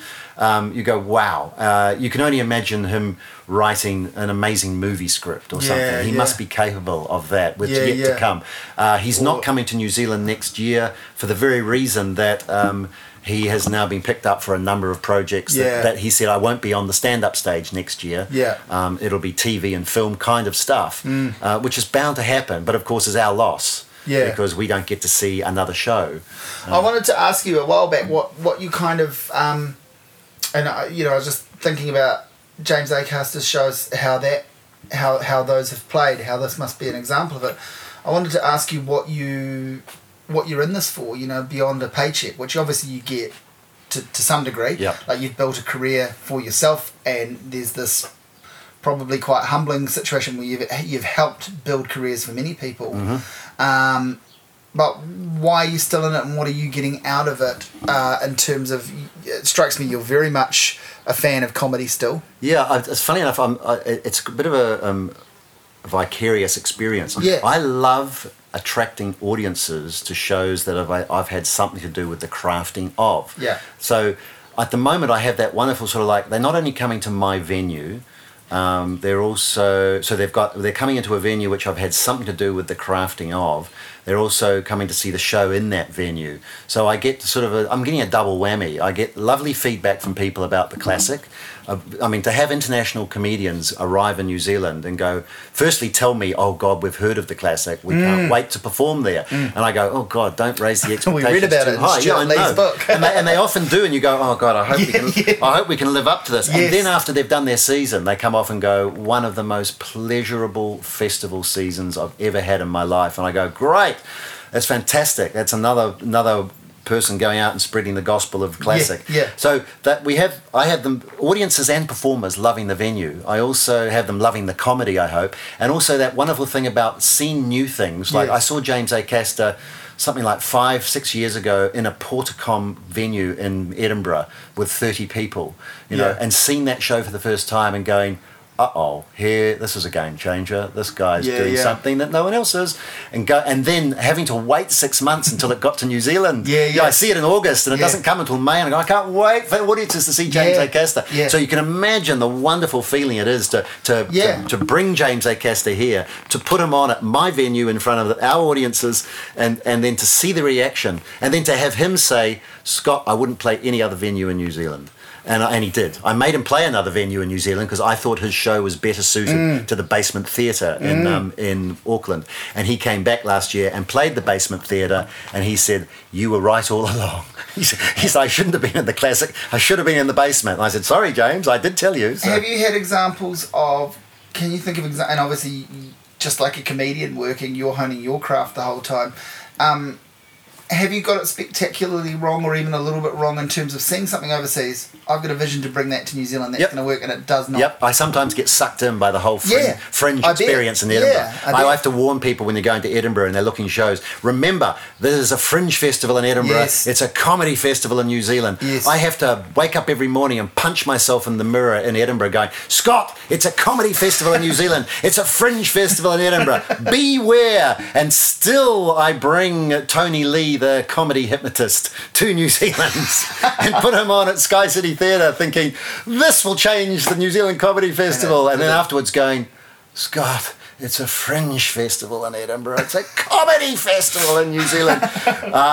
Note to self, try and not bring comedy hypnotists to New Zealand. And there's been a few other comedians who I won't name who afterwards I've gone, in hindsight, maybe not the best choice. I'm not looking for you to name the names. I'm just thinking. But getting it wrong. I mean, hell, if you're not failing, you're not trying, are you? There's those famous quotes, and I won't try and even think of them. But if you're not failing, and that goes for comedians, if you're not failing, then you're probably not pushing the envelope. Well, it's like.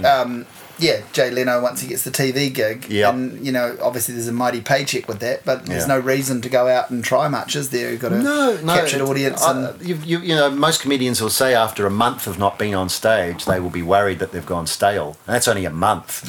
So you wander off for a year or so doing TV, and then come back to a comedy stage.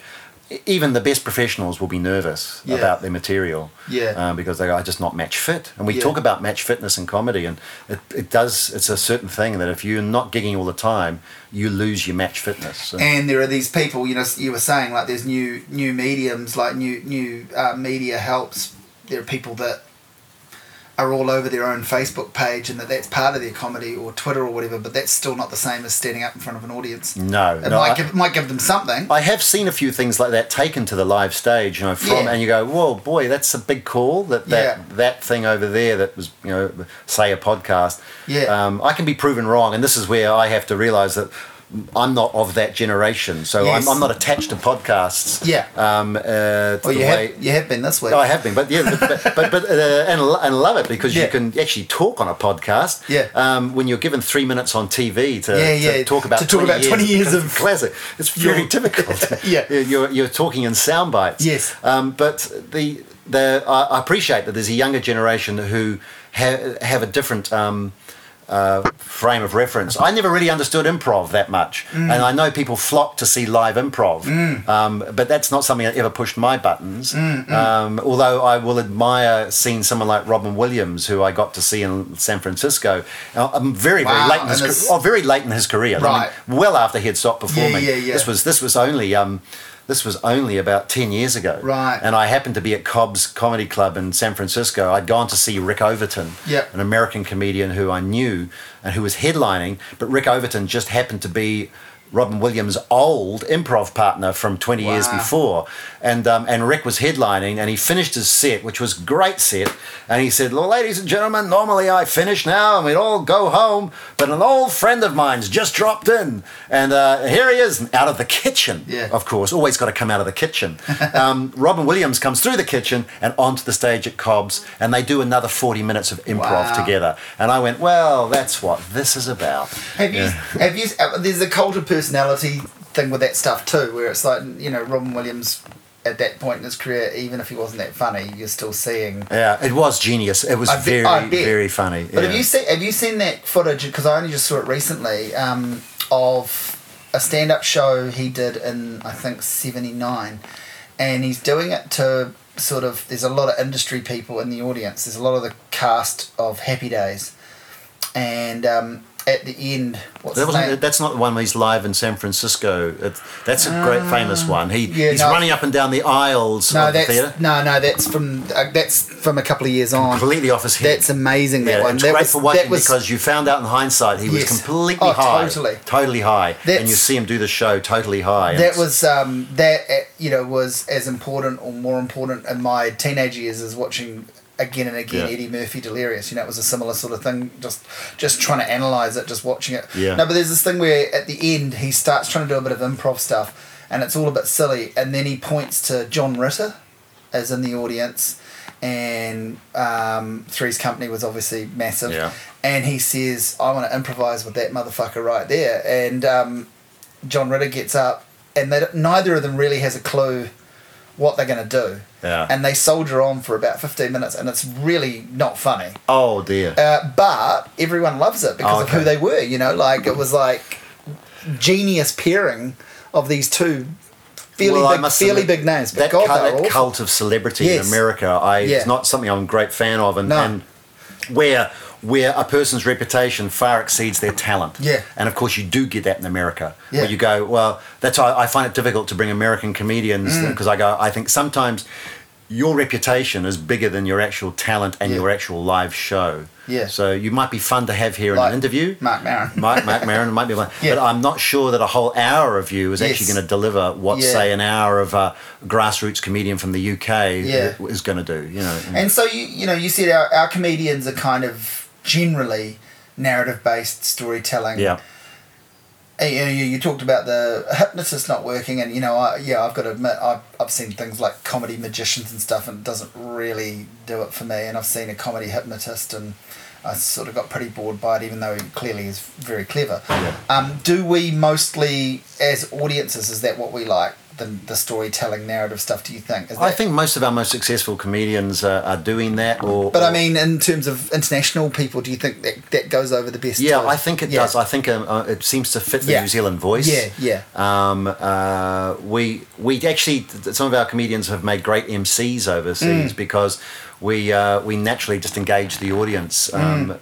Like in New Zealand, to be a good comedian, you've got to be able to do it all. Yeah. You have to be a good MC, a good headliner, a good support. Yeah. You can't really rest on your laurels. So our comedians go overseas and they're really useful. It's like New Zealand bar staff. Utility players. They're really good. New Zealanders make good bar staff overseas because they actually do a job. Yeah. And they do an honest day's work. And I think our comedians go overseas and they really do the comedy equivalent of that. Honest day's work. Yeah. They actually they're a joy to work with. They appreciate while they're there. They don't take anything for granted.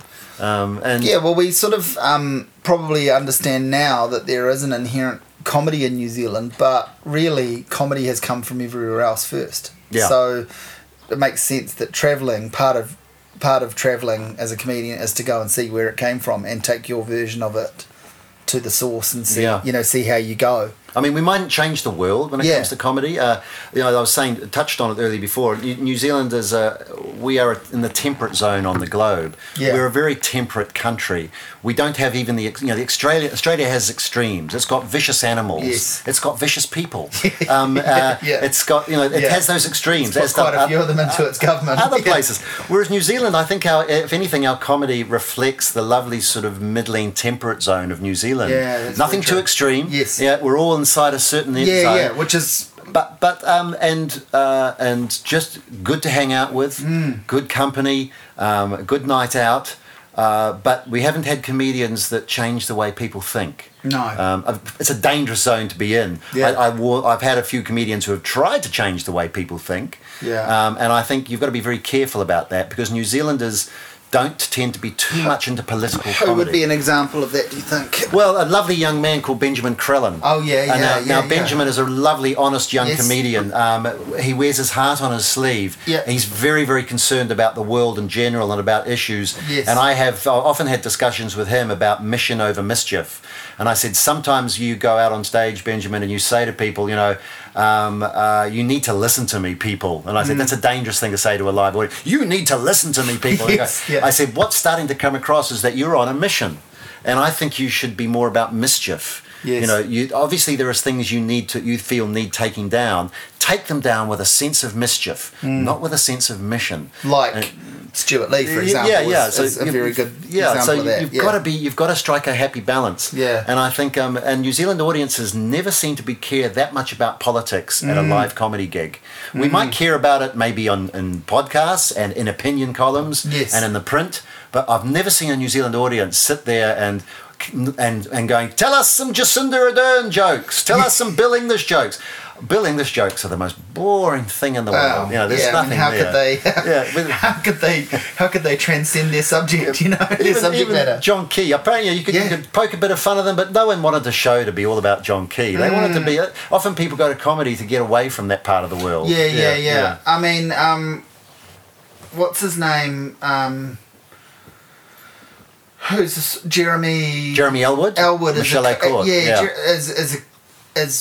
It's been a while since I've seen him perform, but he always incorporated elements of political commentary. Him and Michelle both do a pretty good job of bringing some of the great current issues into comedy, and they write good columns about it. Yes, I was going to say that Michelle particularly has the column aspect to it too. They're both in action all the time when it comes to issues and stuff, and Jeremy is a lead writer on the project on TV3. Yeah. He also sometimes is on the project.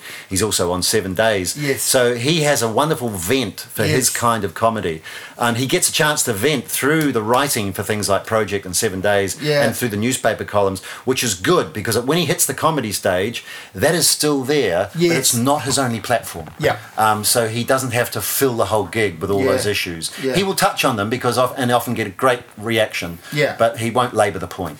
Yeah, and he's been around doing it long enough to know that if I do a purely politics show, people don't care. No, I mean, you could do that for the festival. Do it around the election time, whatever. Do it as a gimmick, do it as a one-off, but don't pursue that as a full line of work because the audience isn't going to come back.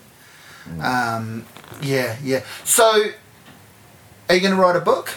I've been told I should write a book. Yeah. And one of those things. I better write it before I forget stuff. Yeah.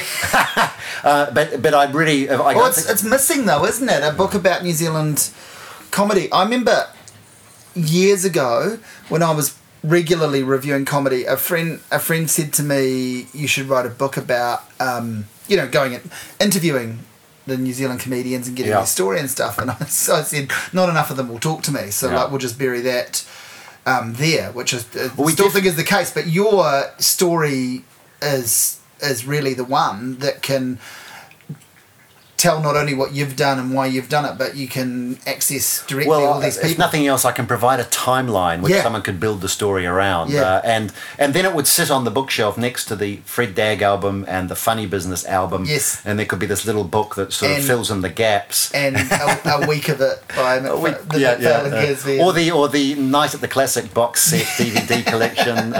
We even found a whole lot of Live at the Classic CDs the other day, a couple of hundred of them that were recorded back in 1999. Wow. And so it's Mike King, Michelle A. Court, Jack Tweedy, Andrew Kovacevic, Andrew Clay, and some of them are no longer performing. Andrew Kovacevic has passed on, but it's fantastic hearing his voice again. And you go, oh, now that's the value of these things, is having that recorded for posterity. And being able to go back and go, oh, I could just picture Andrew Kovacevic delivering those jokes. And was it a bit cringe though as well? No, not at all. Actually, it was good joke telling. He was a joke teller, which back then people craved, you know. But he was also a poet. He also had a lovely gravelly voice, and it was like, oh, it's just nice to, you know. He was a cantankerous bastard, and he drank appalling drinks, ouzo and pineapple. Ouzo and pineapple. No one has ever come to the Classic Bar and ever ordered. Or was it ouzo and Coke? No, it was Pernod. It was Pernod and pineapple, I think. Yeah, well, there's something revolting. Was he was a grown man. Was he at a beach party in Hawke's Bay in the fucking early 90s? Or it was JD's and Coke. So that was when he was having a classy night. But it is lovely having those things recorded. So you're right. A book should be written. Yes. Purely because all these stories will one day be lost or forgotten. Yeah. And someone at the 40th anniversary of the Classic might want to blow the dust off it and go, let's just think back to some fond time when will it last that long, do you think? Is that the aim? Look, if it will last that long if we have anything to do with it. Yeah. But there are probably property developers. There's probably some tunnelers up in Auckland. Yeah. There'll be a tunnel to go somewhere. There'll be a building to be built, a car park to be put up. What I'm wondering is, what's your thoughts around your own personal exit strategy or continued longevity in this industry? I have an 8-year-old boy and a 6-year-old boy. Yeah. I've only got to last another 10 years before one of them can start washing glasses at the Classic. Yeah. And then it only needs to be about another 3 or 4 years before they can actually manage the place. So do they know this? I mean, they do. Yeah. You will see them. They're going to be on TV, I think, very shortly.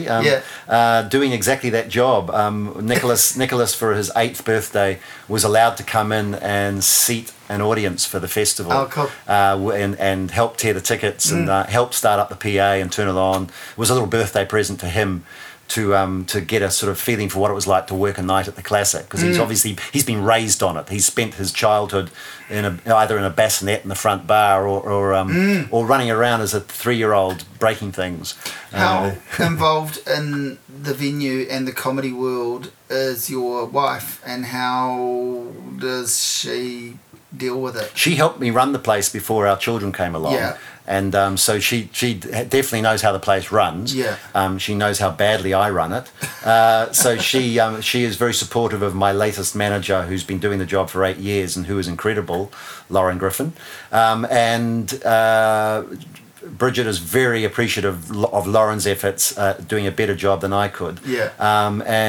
So she appreciates what I do, and is she? I mean, obviously on some level she has to be, but is she a comedy fan, and does she enjoy what it's brought into her life, or does she maintain a healthy distance from that vicinity? She knew nothing about comedy before she met me, really, and I got her to quit her job in Wellington, and her very first job was to road manage Danny Boy around the North Island. Yeah. And on one of his frequent trips. So she got to her first comedy job was road managing an international comedian around the North Island. By fire. And then arrived in Auckland and helped me manage the Classic.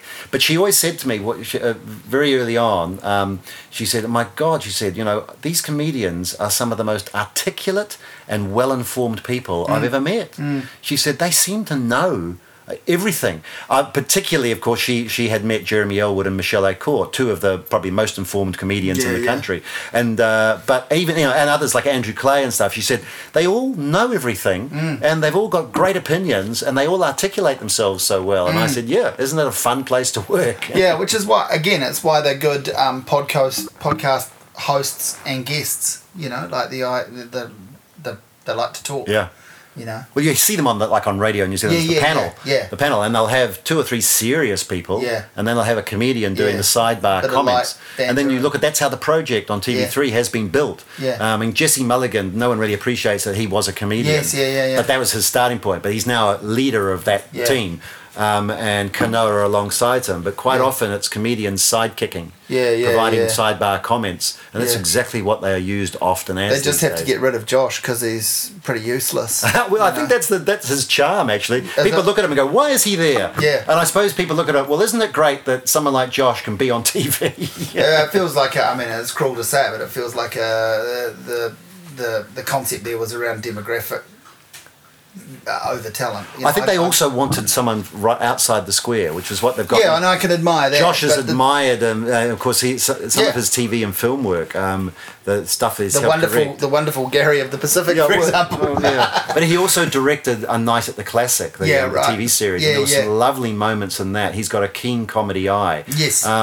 He will be the first one to say that he is not an issues-based comedian who, like of Jeremy Elwood or even Ben Hurley or Rhys Mathewson. He's a different sort of animal, but there's a certain charm which the industry enjoys with Josh. He often is a bit chaotic and sometimes the least prepared, or appears to be. But he brings another voice. Is he filling a demographic? I think there are plenty of people that can fill the demographics these days. We don't even have to struggle these days to get diversity in New Zealand comedy. We enjoy a wonderful... Which, of course, is great, obviously. Yeah, it's changed. If you get onto the diversity of comedy, there's another 80-minute podcast. Sure. But there's been a fantastic increase in diversity right across the board in the last 5 to 10 years. Yeah. And we should touch on, I guess... what's the show called? Funny Girls. Yes, coming up. A third series been shooting right now. But also that's a great example of, and I've only seen little bits of it, but everything I've seen, usually just the sort of viral, I live without a TV for a long time, so I might watch the upcoming series, but usually the sort of viral hit stuff that's made it to people's Facebook feeds, but everything I've seen I've thought it's pretty good. Yeah. Pretty good or very good, And they've got a third series. So, which is that's a milestone and a landmark achievement. And it's great. But that speaks to not just the diversity, but part of the diversity is not just female voices in an argument against that whole bullshit women aren't funny crap, which whatever is obviously garbage. But also younger people, younger people, next generation. Well, that's the thing. The winners of our Raw Comedy Quest for the last 3 years have all been female comedians. It was Ruby Esther, 17 years of age. Yeah, 17! Wow. Won the Raw Comedy Quest this year. Last year it was Lucy Roche from Wellington. And the year before that, Melanie Bracewell, who we see a lot more of on TV now, and who is going fantastically in front of live audiences. And Savannah Colton from Wellington. And previously Sarah Harper from Wellington had won it a few years ago. So there's been a real increase in the quality of young comedians coming through. Certainly the numbers of females. I haven't seen her perform for a while, but Sarah's a good example of someone that I always thought was quite a good example of someone that's quite unafraid about the material bombing and the persona not sitting, almost self-sabotaging. She didn't really do, say, for instance, compare it to, say, Melanie Bracewell. Melanie Bracewell is doing a much more traditional stand and deliver stand-up.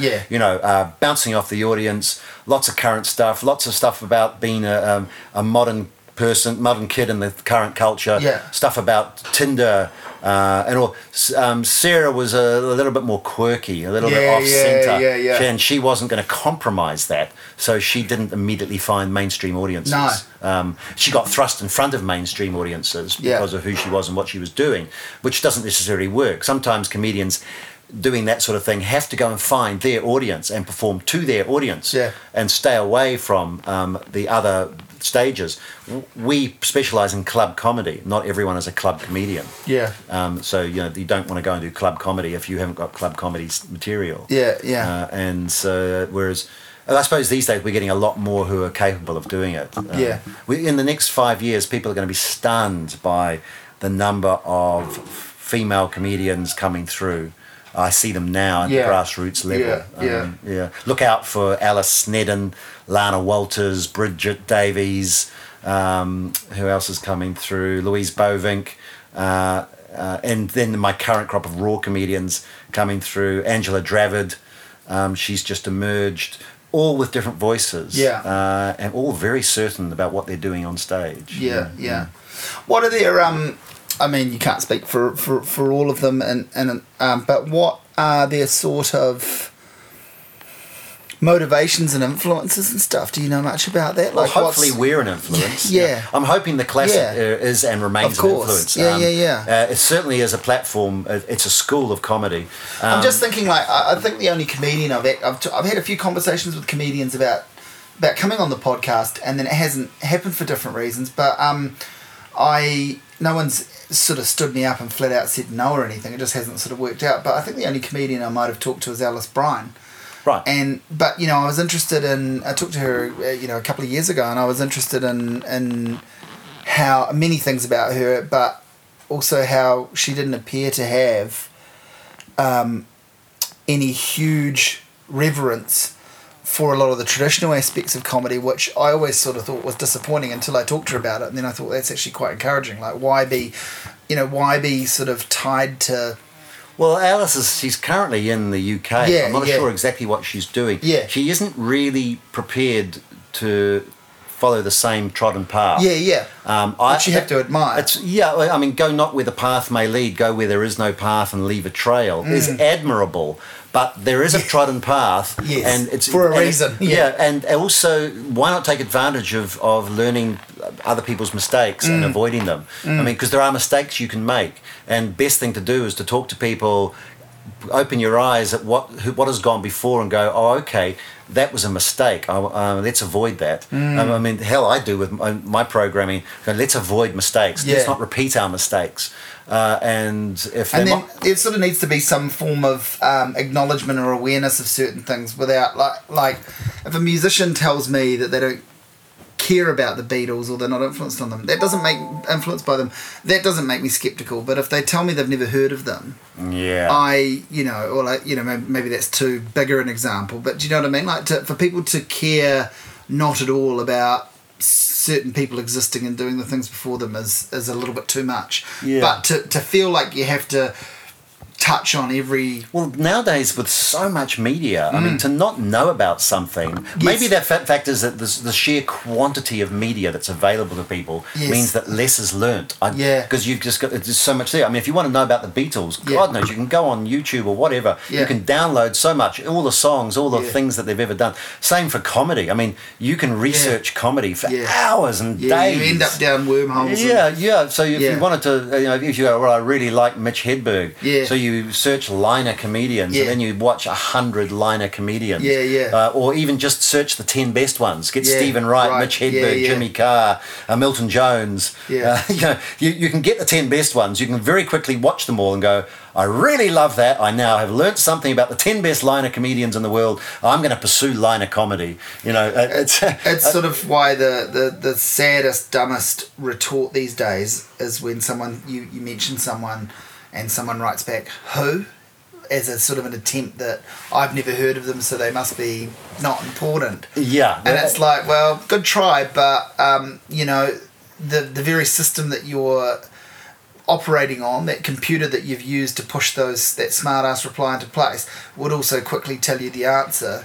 And that's actually more important than trying to... Well, you've got two choices. You can either look informed or look like you don't care about being informed. And you are. What do you want to be? Do you want to be the person who is inquisitive or the person who wants to be a know-all about nothing? So... Purposefully aloof. That doesn't say that there aren't people like me who can be a bit tech... what's the word? Act like they haven't got their fingers on the tech pulse and go, look, I don't know, I've got no idea about that. And you go, I mean, just waiting for my kid to get old enough to run that for me. I know, you're just waiting to download that. And I go, how do you download stuff? And I must admit, sometimes I go, I don't want to download. I'm afraid of bringing a virus onto my computer. That's the fear of downloads is that someone's going to infect my computer. The fact that I don't know about that means I'm more likely to get infected some other way. My mum's probably going to send me a favourite family picture and I'm going to go, well, Mum doesn't know. Mum knows 100 times less than me, so her computer's going to have a virus in it. So she's going to send me a family picture, which I'm now going to download a virus. I'm far more likely to get it that way than I am from downloading Louis C.K.'s latest album. We haven't talked a whole lot about the classic as such. It's there in everything that we've said, but as we're going on and should probably look to wrap up at some point. It's maybe a strange way to phrase it, but when did you know the classic was going to last? When did you get, from the early wobbly days of any venture like that, when did you go? Well, we had our sort of hit the wall after 3 years when we had to sort of liquidate what we had, voluntarily liquidate and restructure for the future. And I suppose nothing's ever been felt that certain after that. At any point, really. You just kept on keeping on. We celebrated the 10th birthday and we made a bit of song and dance about the 15th. I mean, every number seems like everything a big counts. number. Every number's a big number. And 20 seemed like the big, obviously the biggest of the lot. And I never before have I gone sort of, even at the 15th, I don't even think I was thinking about the 20th or the 25th. Right. Only with the 20th anniversary have I gone, oh, what can we do at the 25th? Positively, we will be open. I say, what can we do at the 25th? And we had funny discussion in the green room about where we would all be at the 40th and how old we would all be at the 40th and whether we would still be here. And of course, the fun thing is, imagine we were.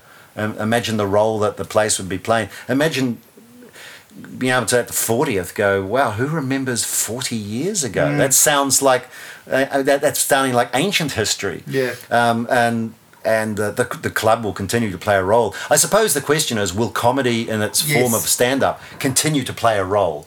And I'm asking myself that often with new media, and that's right. Like, and you go, Netflix specials. Every major comedian is recording a Netflix special. So for every Netflix special they do, that probably means either less likely they'll tour New Zealand or more likely they'll tour New Zealand. I haven't actually worked out that equation. But at the same time, people see these Netflix specials and they go, wow, have you seen that comedian? And it could increase the diet for the art form. I am not watching, my audiences are not dropping off with so you go, but I only seat 130 people, which is not a grand number. So you go, well, maybe we will just continue to enjoy continued interest in stand-up comedy because there's no way my comedians are recording Netflix specials. So New Zealanders can't go, well, we're not going to bother going to the classic. We'll just wait for a New Zealand comedian to come out on Netflix. It's probably not going to happen in any great hurry. So if you want to see New Zealand comedy and see local voices being funny because New Zealand audiences now believe that New Zealanders are funny, you've still got to come to the classic or maybe watch the occasional TV show or 7 days or the equivalent of whatever else happens next. How long will 7 days last? Certainly they never thought they would be there 8 series. Right? Ridiculous. And live shows. I remember when they got funding for the 3rd series, they all sort of looked at each other and went, what? I'm being flippant, but I'm also being serious because I don't watch it. Is it funny? Is it a funny show? I hardly ever watch it. Because everyone that's on it. And I know how it's made, and it's not it isn't my cup of tea. It's not appointment viewing, but I will sit down and watch it if I'm home on a Friday night. Because they are my mates. And what I'm enjoying and watching 7 days is watching some of my new faces emerging onto the show. So I'll sometimes hear that like Melanie Bracewell was on it recently, and Melanie had a new haircut. And she took a fantastic. I said, "Wow, that's a great new hairstyle." And then she posted a picture of her on the panel. I mean, I must tune into 7 days. I want to see how she comes across on TV because she's coming across so well on stage, and she looked fantastic on screen, which is part of the battle when you're on television. You want to be TV camera friendly. She looked fantastic. She had some great lines, and I went, "Wow, you won the Raw Comedy Quest 3 years ago." And look at you now. That's what it's about. Positive realistic development. Well, I then use that to encourage new talent. I go, look, you're doing the Raw Comedy Quest this year. If you're wondering what the journey is, what the benchmarks are, let's look at, say, Melanie, the winner from 2015. Yeah. She's done this, and this. Yeah. You've got Angela Dravid. This is Billy T, David Korios. They're all examples of, here you go, this is the journey you can go on. And of course that encourages young people to try doing comedy and to try harder. And they realise the sort of work they've got to put in to reach that point. Who do you think is your favourite all-time New Zealand comedian? Who do you think of if you know, such a shit question, but if you have to name one person, who do you think means the most, like, for you? The person who most emulates my journey and probably has, I wouldn't say inspired me, but it was Brendan Lovegrove, because our journey has been so similar. Yes. I got to see him go on stage, and he is still incredibly relevant in the scene, still right at the front line, still pulling out the big gigs. And it's still his primary focus, you know, like that original crowd you've got, you know, and around that time you got people like Mike King that move out of doing it and into doing other things, and Ewan Gilmore obviously passed away. And all of them will have probably really been a favourite of mine at one time or another. Brendan consistently, he puts in so much of an effort in training new comedians, and people don't appreciate how much time he spends with new comedians, encouraging them, giving them little pointers, helping them get over the humps. So Brendan does all that, and so I admire that, and I'm probably my brief association with Flight of the Conchords I'm quite proud of. Oh, probably someone I'm really proud of is the boy with tape on his face, who we found in the streets of Christchurch as a busker and brought him onto the Pulp Comedy TV show to do a 3-minute New Faces slot because he was doing something different. I brought him and his girlfriend to Auckland, got a job for them doing comedy at Sky City Casino, which was a really well-paying job for 3 years, which got them started in comedy and gave him the stage to do Boy with Tape on His Face for the first time. He developed the act at the Classic, and then has enjoyed global success, UK success. So I've been involved in his journey all the way along. I went to his wedding. You know, my wife and I were invited as guests. I have given away comedians at their weddings because their fathers are no longer around. You know, female comedians have got. You are their comedy I'm their father. comedy dad. So I have given away people at their weddings. I have emceed some comedians' weddings. I'm very proud to be invited to those things. So being the family, I mean, they're a big, giant, dysfunctional family. Yes. But it's fun having these children. Nothing like the two of my actual children, but a lot of them are my children. And seeing their lives and their careers develop. So there are a few there, like who've had big journeys with, like Sam Wells, Boy with Tape on His Face, and Brendan, Rhys Mathewson. It's almost like his father passed over the reins of fatherhood to me at some point. His dad's is a fun guy, but Rhys is his own man.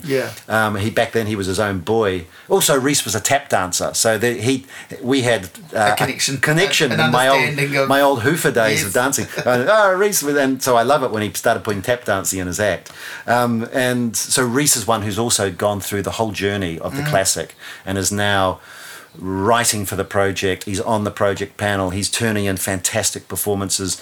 And we were laughing that at the 40th anniversary of the Classic, Rhys Mathewson will be there, and he'll still be younger than Brendan Lovegrove is now.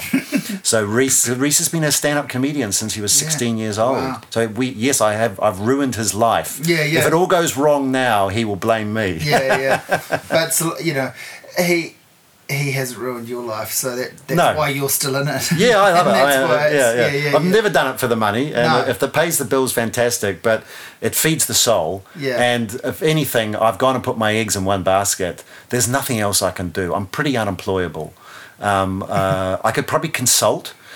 Maybe someone needs a comedy consultant, one of those big arts institutions with millions of dollars to spend, who wants to spend it on comedy. They might tap into my brain, but otherwise I'm pretty unemployable. Actually, that's an interesting point. I noticed that the Wellington International Arts Festival has got a couple of comedy acts in it next year, and it seems to me it's certainly the first time. No, it's not. In a long while. A long while, but they have had them in the past. Right. Yeah. Seems Maybe ages since they may have just decided not to do that previously because the comedy festival was doing it, and they may have stayed away from it. But there's no reason why some acts that are out there shouldn't be in. Well, I was going to say that speaks to how robust the festival and the industry is, that it can sneak back into associated things.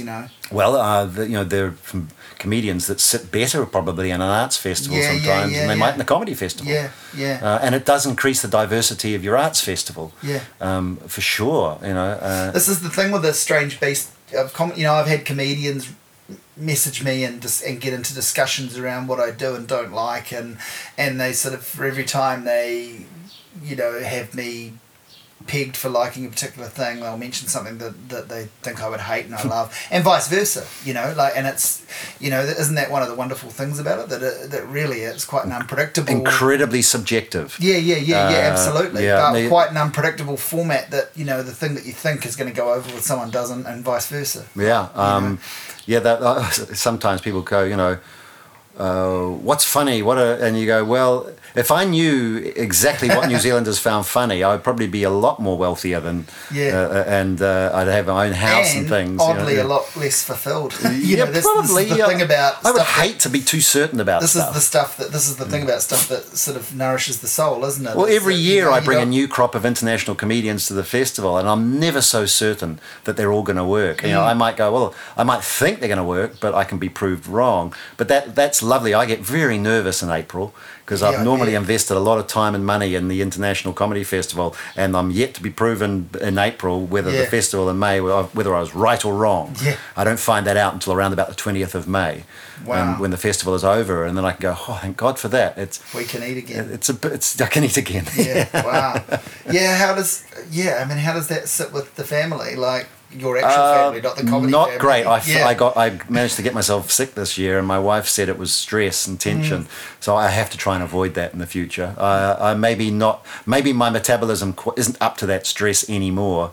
I probably have to pace myself a bit better. I might leave it to. I might hire someone to take greater risks and to take all the stress on board. That might be the trick. Hey, that sounds like a perfect job for me. I'd do really well at that, wouldn't I? Well, we should get you up. We should get you in as one of the judges of New Zealand comedy. How would you go as a judge for the Raw Comedy Quest? I would enjoy that challenge. I'd have to. I would have to do something. We might have to work our way through a small minefield on the way there. Work on some disguises. Hey, we should leave it there because otherwise we could go for another couple of hours. It was a great pleasure to talk to you about so many things, and as you say, like one of the most subjective art forms, cultural vices for people. It's just such a sublime and ridiculous and weird topic, isn't it? And it's amazing that you talk about stand-up comedy and people have a particular picture of it, but it's never exactly just one thing. You can't put a frame around it. You can't put it in a box, and that's really good. I think it's really important. I think if you can put comedy in a box, it's not how it should be. Comedy needs to be a little bit of a wild animal. A little bit dysfunctional. Not everyone's cup of tea. Maybe the black sheep of the arts family. We probably are the black sheep of the arts family. We don't get a lot of arts funding. I bet. There will be worthier people out there who think they should get that. Serious stuff. Yes. Yeah.